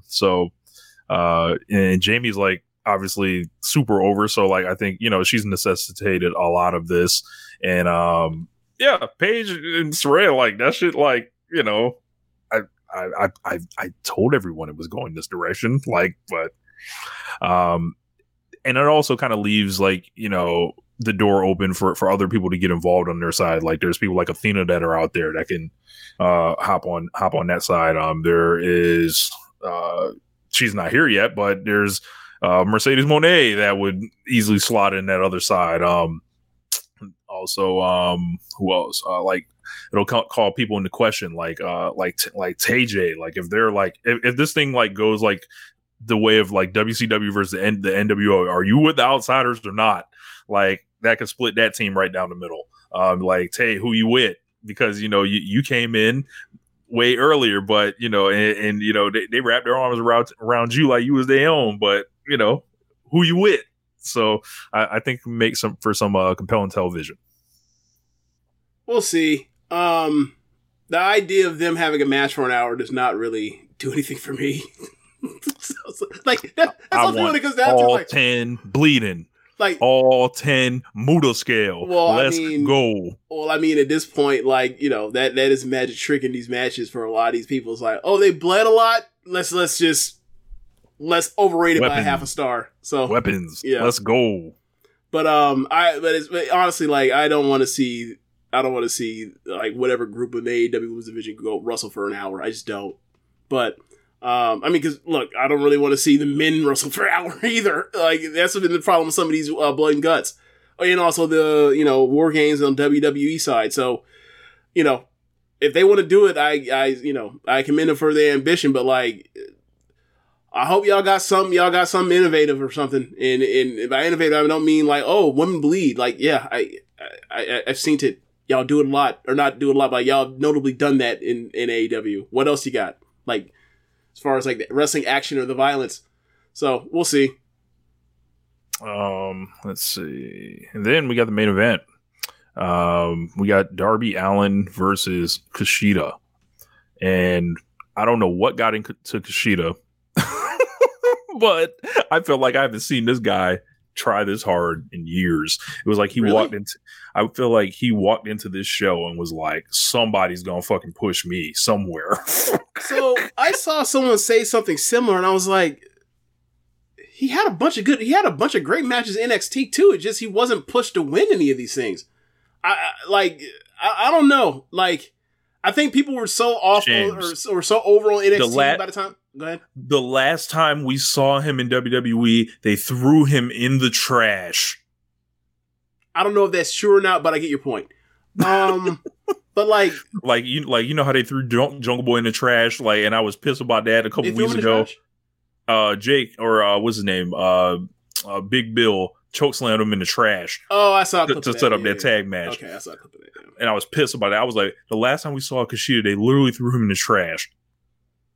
Yeah, getting back to my point, like, he had killer matches in NXT too. Like, I don't know if people are just off him because, like, I'm not watching NXT anymore because, like, they're in the LA Fitness, and, like, AEW is doing a lot better with the pandemic wrestling than they are, so, like, whatever they do, don't care. And that's fair if that's what you want to do, but, like, he was having killer matches. And, like, that Gargano match, what would you give this a star match for star rating? I would probably go, like, 4 1/4 on this. Yeah, like, that Gargano match is damn near 4 3/4. That match is incredible. That's like the last, like, really great Gargano match. That's probably the last, like, Kushida match too that I remember. So, like, I don't know, man. Like, it really comes down to, like, if you were watching, like, it's not like the dude stopped learning how to be a great wrestler or whatever else. Like, you know, it's but just things haven't felt right with him. Like, do things feel right? I mean, look, I haven't watched. Like, even in New Japan, like, it hasn't felt right with him. I was going to get to that. Like, so, like, you got to tell me, does it feel like it's 2019 again?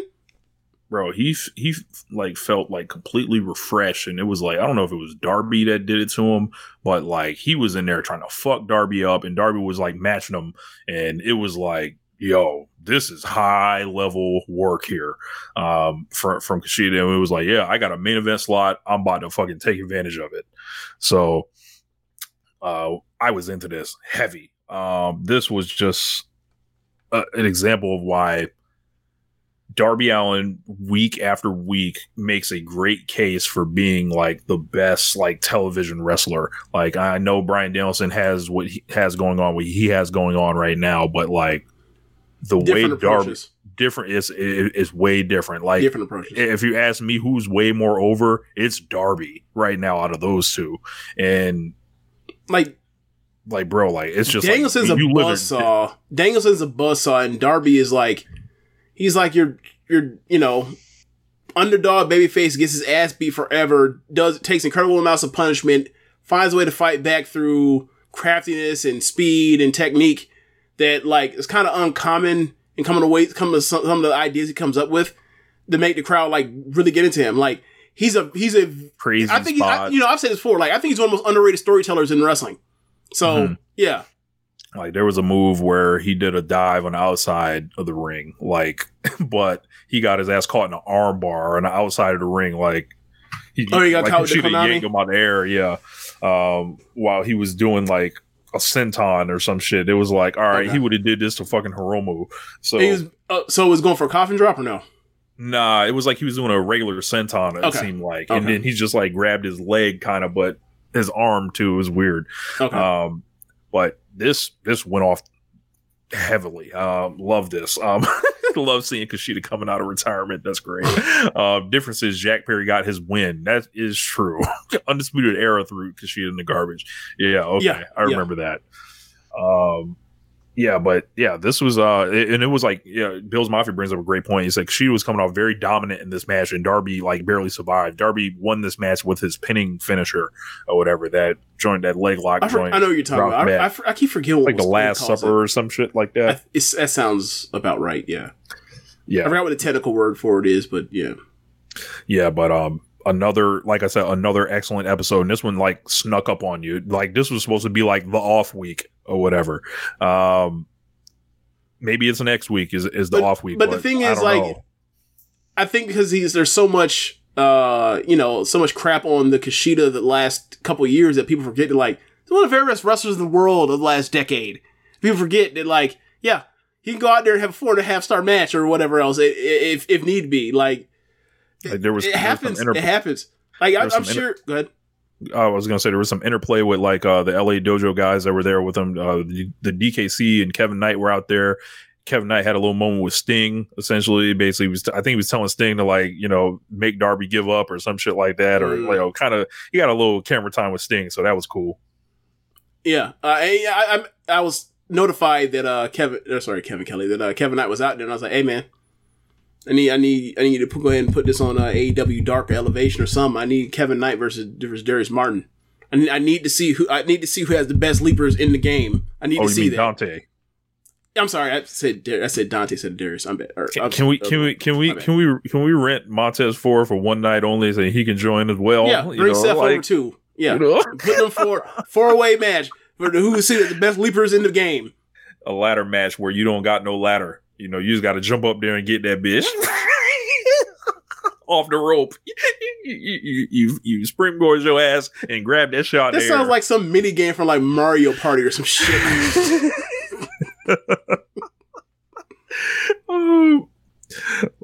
Throw Mao in there too. Someone said. Okay. Said, did we discuss the Sting Darby Moody match? I did not see that match. I have not seen it either. I did see the entrances. I'll talk about it next week. Next week's show. So.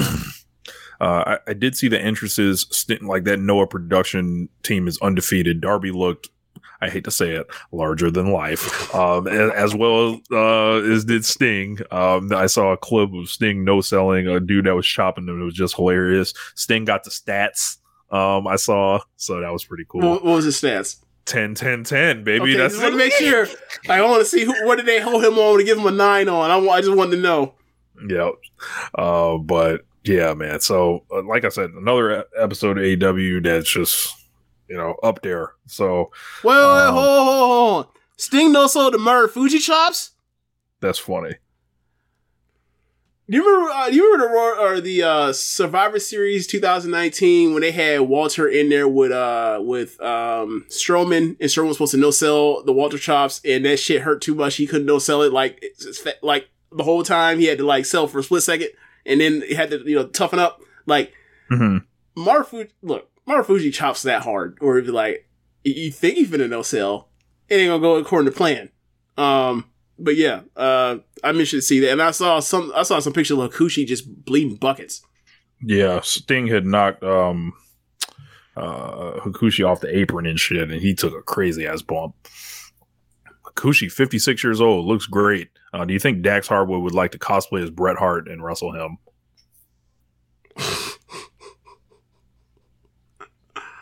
No, probably not. Do we have to talk about Dax Harwood winning Wrestler of the Year in those Fightful awards and how shambolic that is? I mean, we can right now if you want to. Oh my God. This wasn't on the format sheet, y'all, but all right, man.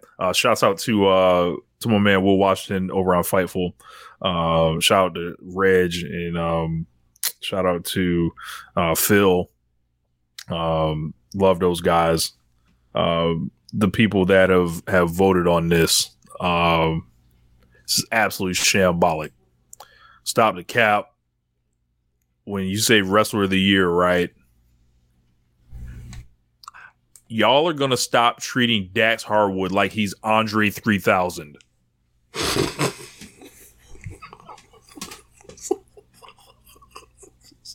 I'm gonna just say it right now. There ain't that much a big difference between him and Cash Wheeler. Oh my God. What are we doing here? I was not expecting for Andre 3000's name to be used in vain like this. Like, what are we doing here? Like, did Will Ospreay die? Did Jon Moxley die? Did Chris Jericho get in some type of awful, like, plane crash? Like, did the Men in Black flashy thing get used on all these people? So what was it? What was it? The podcast? Was it constantly staying in the news, or, you know, like, what did it for y'all?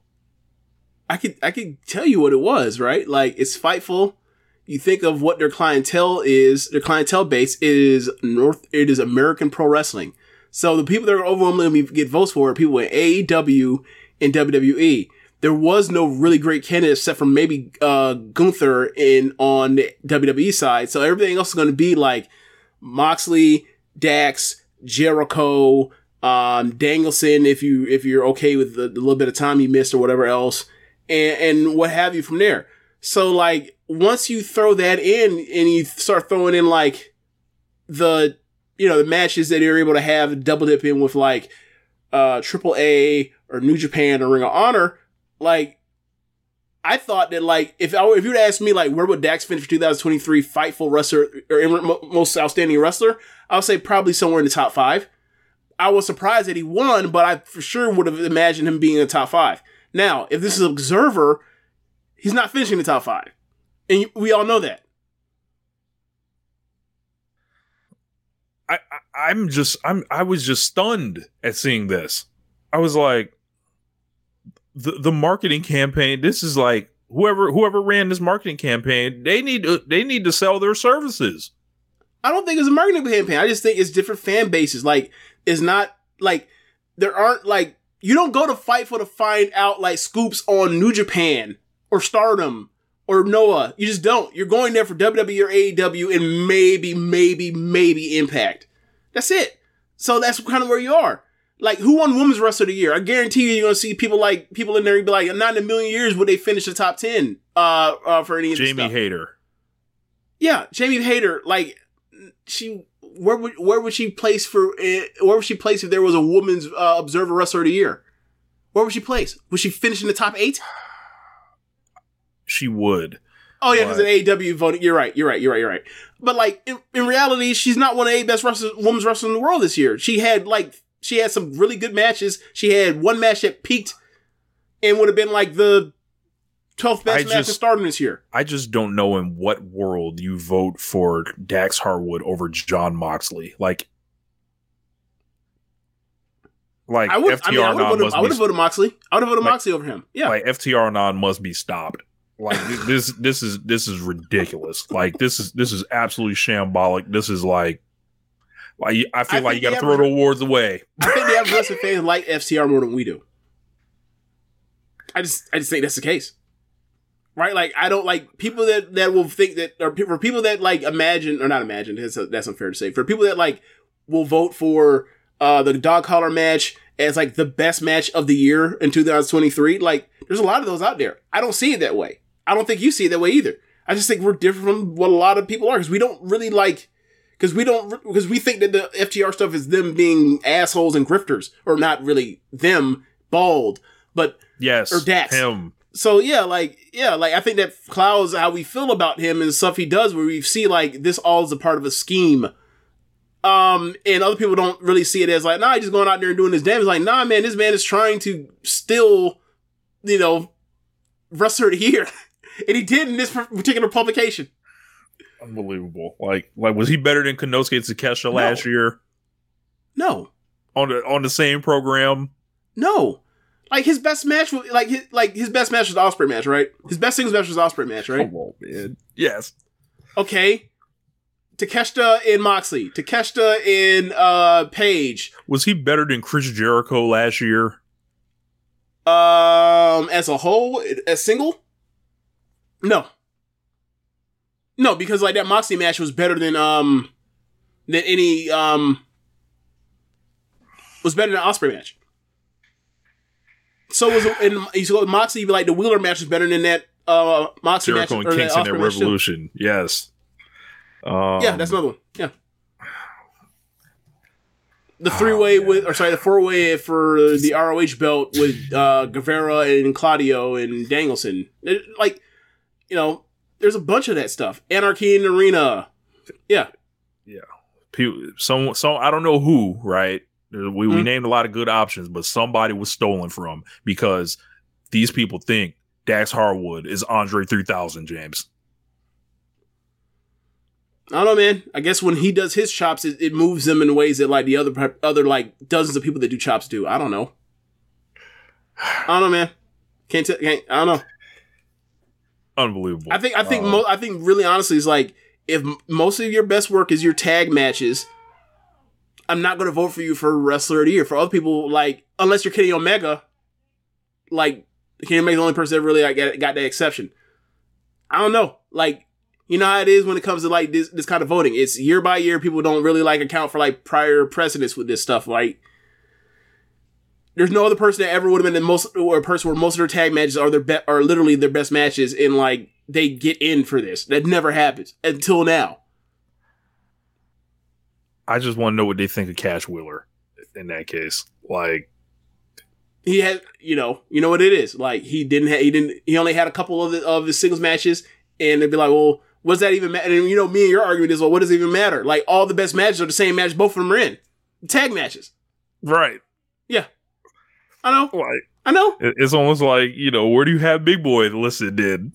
Oh, you don't have him listed anywhere? You're just like disregarding him? Okay, I get it. There was one publication, I forgot what it was, but like they had Dax at like 5, and then they had Cash at like 9 or something. I was like, okay. At least I can't be like, you're being consistent here. Like, you put both of them on there based on the tag work, and they're both here. And like, Dax is ahead because he had more singles matches, so that's fair. I forgot what publication it was. It was an American one. I think it was Sports Illustrated, maybe. I think it was that FSM 150 or FSM 50 shit that Voice of Wrestling runs. I believe. So I can't remember. That could be it though. Yeah, man. So don't worry. The One Nation Radio Awards is gonna correct all that shit. The real proper awards. I don't even believe. I don't even believe FTR was nominated. Maybe, I'm not sure. I have to for what would it be nominated for? Most Outstanding Wrestler? Yeah. Have we ever put a tag team on there? Maybe we put the Young Bucks on there? Bucks have made it on there before. Okay, so let's see. Wow, a lot of responses. Okay. I think that, I think also the thing that hurt like us with nominations is we know what to do with AEW stuff. Or not AEW, the ROH stuff. Because like we don't cover ROH like that. Like we don't have Kaito Kiyomiya on our thing, so why we put them on there in their best matches, New Japan and what's it called? I'm sorry. We gave the last 2 spots to Shuri and Saya Kamatani. I mean, do you want to compare Shuri and Saya Kamatani's like singles match guy to Dax's? We do not. Okay. Who else do we have? Are we kicking out Tomohiro Ishii or Shingo Takagi? I don't believe we are. No. Bryan Danielson or Kazuchika Okada? No. Jon Moxley or Will Ospreay? No. So, yeah. I think it comes down to what you cover, man. Like, if you're not watching Japanese pro wrestling, and you're mostly covering just American pro wrestling, I can see, like, Dax doing so much better for you. Because, like, the only time you actually watch New Japan is to watch them. Or Kenny Omega. Now. This year. Yeah. So Zeku Maki said he has a question that he didn't get a chance to ask last week. Go ahead, pop it in the section here, in the comment section, so we can answer it before we wrap this bitch up. But like I mentioned, until that question comes in, make sure y'all get the album.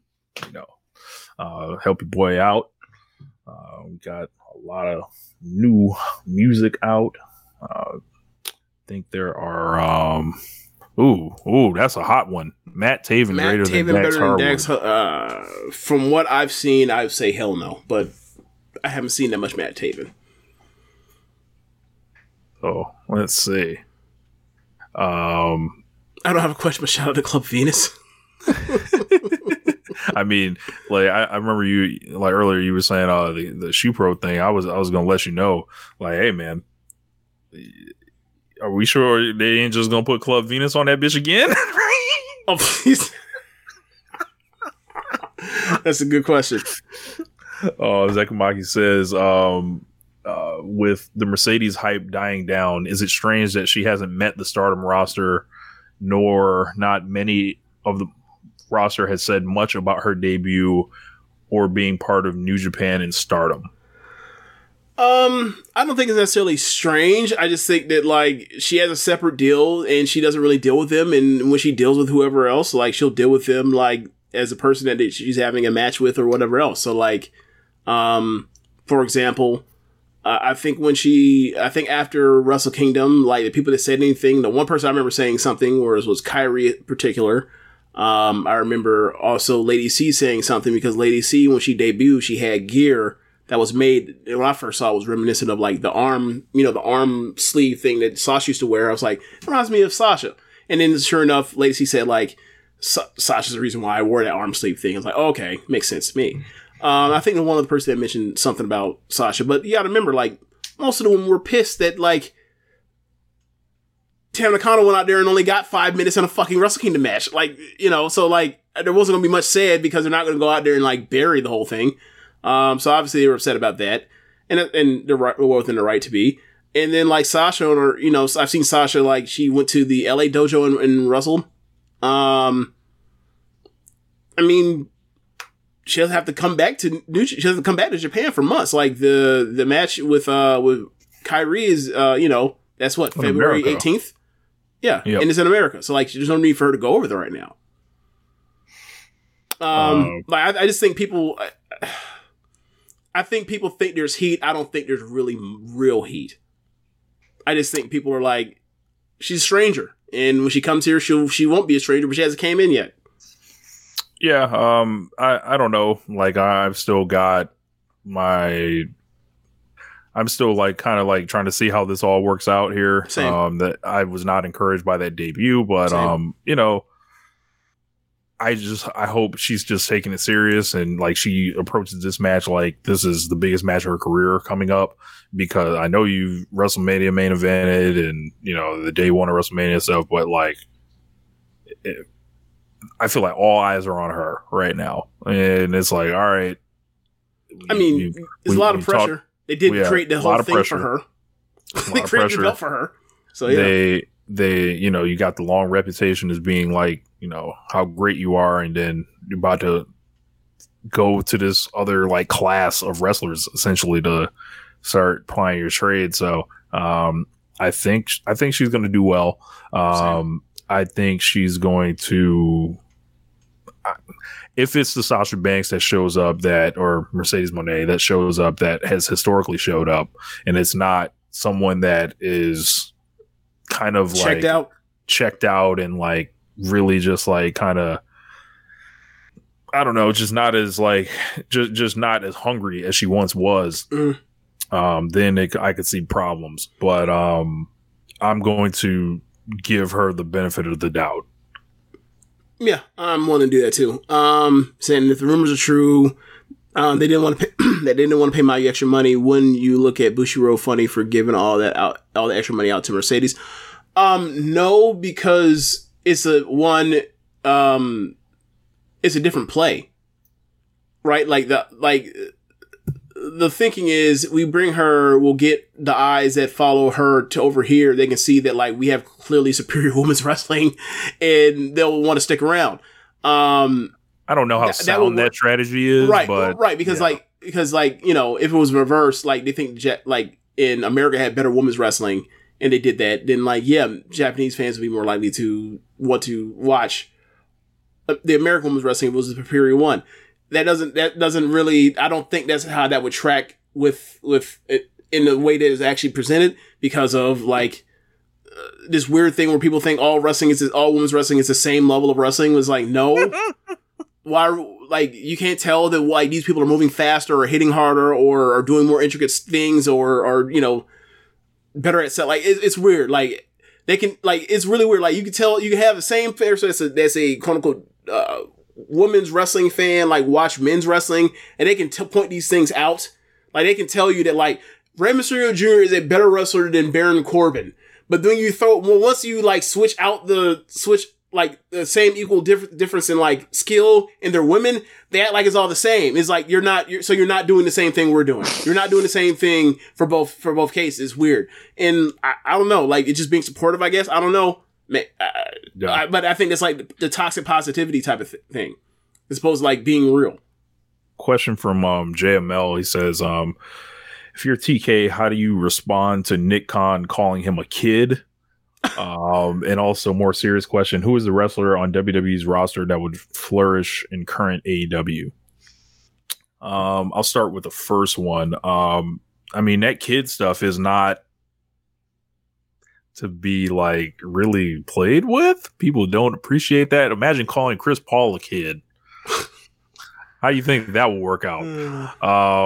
You know, I think if you're Tony Khan, like, yeah, I'm a billionaire. Kid that. Like, I guess that's what you do. I mean, it's obviously a nepotism shot. Yeah. You know, if you're TK, you can go, like, you've blasted Nick Khan in public before, so this was obviously coming at some point. So that's a good point. I forgot about that. Either you got to take it on the chin and just like let it ride, or, you know, just go out there and be entertaining or something. I don't know, because it's easy to get people to be riled up about Nick Khan. I mean, Nick Khan was defending alleged rapist Vince McMahon on Bill Simmons' podcast this week, and his return and shit like that. And Nick Khan, just whichever way the wind's blowing, that's where he is. Yeah, I'm kind of with you on that one. The second one was who I think was flourished the most in AEW, from WWE. Probably at this point I have to say Gunther. Just like, just ring the bell. just bring him in, ring the bell, and it's on. Like, him and Darby would be fucking incredible. And they had a match in Evolve in 2018, I believe. Did not know that. I definitely can't say Cody Rhodes for this one. I mean, he flourishes at the start, and then it comes down to resolve. You know, look, man, you gotta admit, the first 4 months of AEW, Cody Rhodes was one of the hottest babyfaces I've ever seen, and that man has managed to just clip my own wings, and beat the brakes, man. But as far as somebody else, I think Drew McIntyre would do well. Yeah. And these are people that obviously have done well anywhere they've gone. So if I was taking it a step further and saying, like, all right, this person's never really been out, obviously Ricochet would do great. If we get the Ricochet I don't know. You think he might be complacent now? He's been there doing nothing for a while now. He might. That man do love him some WWE draws, so I don't know. It'd be like saying, like, would Seth do well if he's motivated? Like, of course Seth would do well, but like, would he be motivated? I don't know. Yeah. I think take him off the leash. I think Kira Tozawa would do great. Yeah. So. I always, like, you know, when I'm playing the video game or something and I want to have a good match with someone, I always fight like a Kira Tozawa.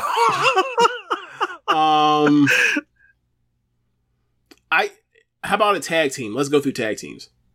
Oh, give me the Street Profits all day. Street Profits. I think that the team that would do the best outside of WWE would be the New Day. Why is that?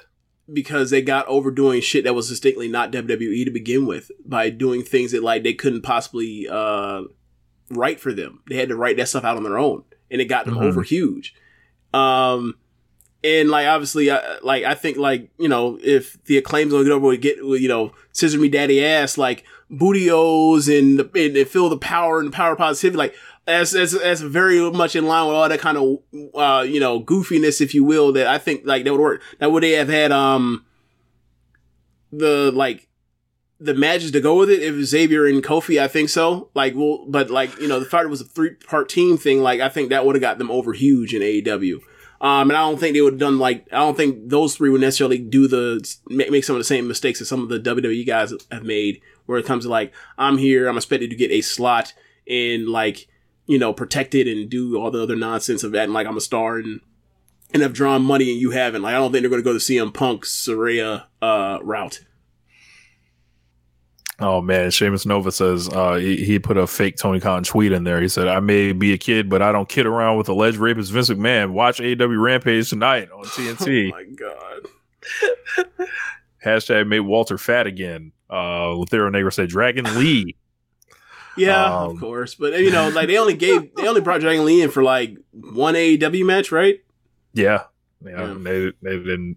They did the Ring of Honor thing with They did the Ring of Honor thing with Roosh. Street Profits or New Day and AEW would fucking rule. We finally get New Day versus the Elite. That would be like a clown show. Like they would be like, oh my god. Yeah. TV14 Big E. Garza and Huberto would kill it with the Bucks and Lucha Bros. Real Talk bring Tyler Bate out of retirement and give him versus Darby or Orange Cassidy. That'd be awesome. Now Zek Mike says, now the most important question, James. You really wasn't thinking about hitting that half-court heave. Half-court? It's my Tam. I don't know. Okay, so now that we're on the air, because he asked this like before we started recording the podcast. Now we're on air. I don't know what it is about y'all to make y'all think that like, hey, you should just go out your way to just hit on women that have no idea that it's happening or actually like have the time to deal with that or whatever else. Like, do y'all just hit on people at the gym too?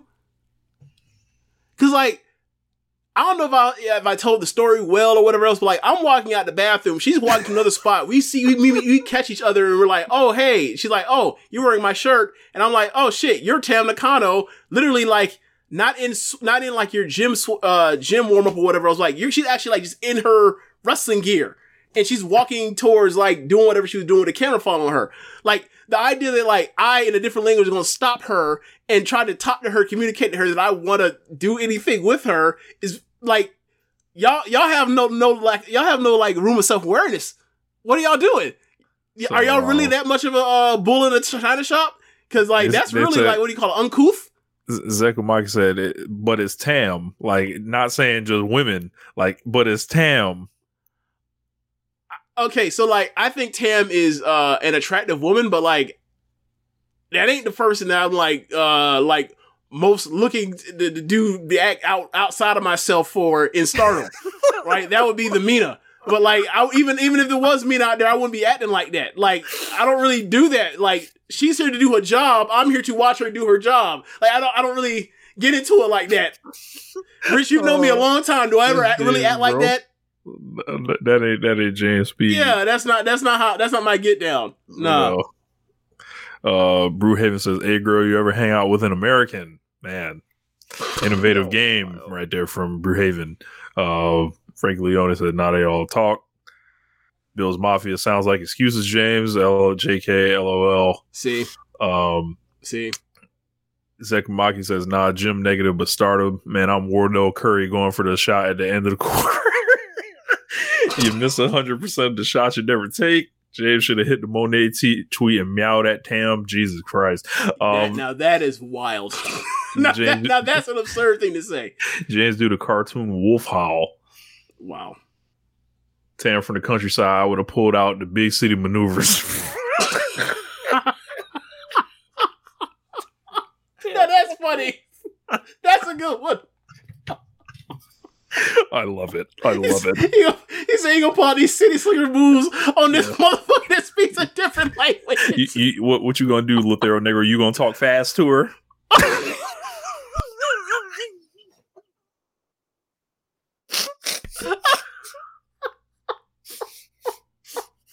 Listen here, baby. Listen here, baby. Oh my god! How about you and me? You know. Now all you gotta do is just just hand the phone like this. You know. Raven said, "Hey man, language is just a barrier." Exactly. You know, language ain't nothing but something to be overcome. Yeah, you know what that? Yeah, it's something to overcome. Love transcends all. Look, you talking about love. Language is a barrier. Yeah, you know what that barrier is? Is a segregator. Is to keep my ass from her ass. That's how that works. Are you not American? Do you not know how that works? we do have an international audience here, so you know. We'll yeah, see. I mean, I'm asking on honesty. Do you not know how that works? He's Canadian. Okay. Do you speak French? Oh man. Wait for the answer. This is what the show is broken down into now. Yep. I'm waiting on the answer. No. All right, take your ass to Quebec and see and start spending some game then talking that shit.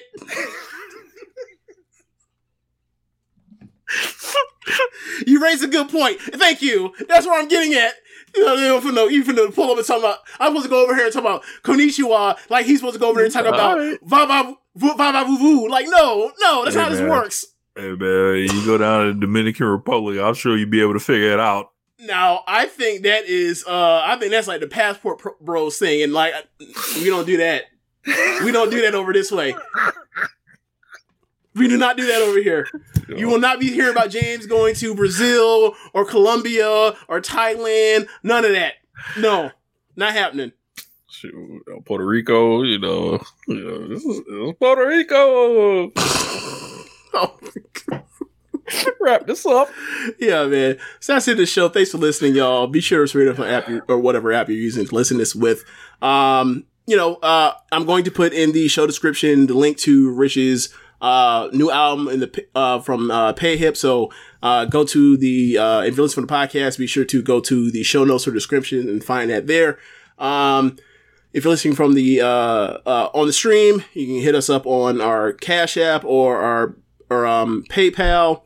And then back, if you for donations, you go to our Royal Circle link in the show notes and description, and drop with a donation there. And be sure to listen to the other shows on the network. You got One Nation Radio, Keep It a Strong Style, The Rick and Clyde Wrestling Show, Grown Man Watch This Shit, 8-Bit Suplex, The Grave Consequence Podcast, All Things Elite, Great Match Generator, Get in the Ring, and Meet the Press Slam. Thanks for listening, y'all. Later. I'll see y'all in a few weeks.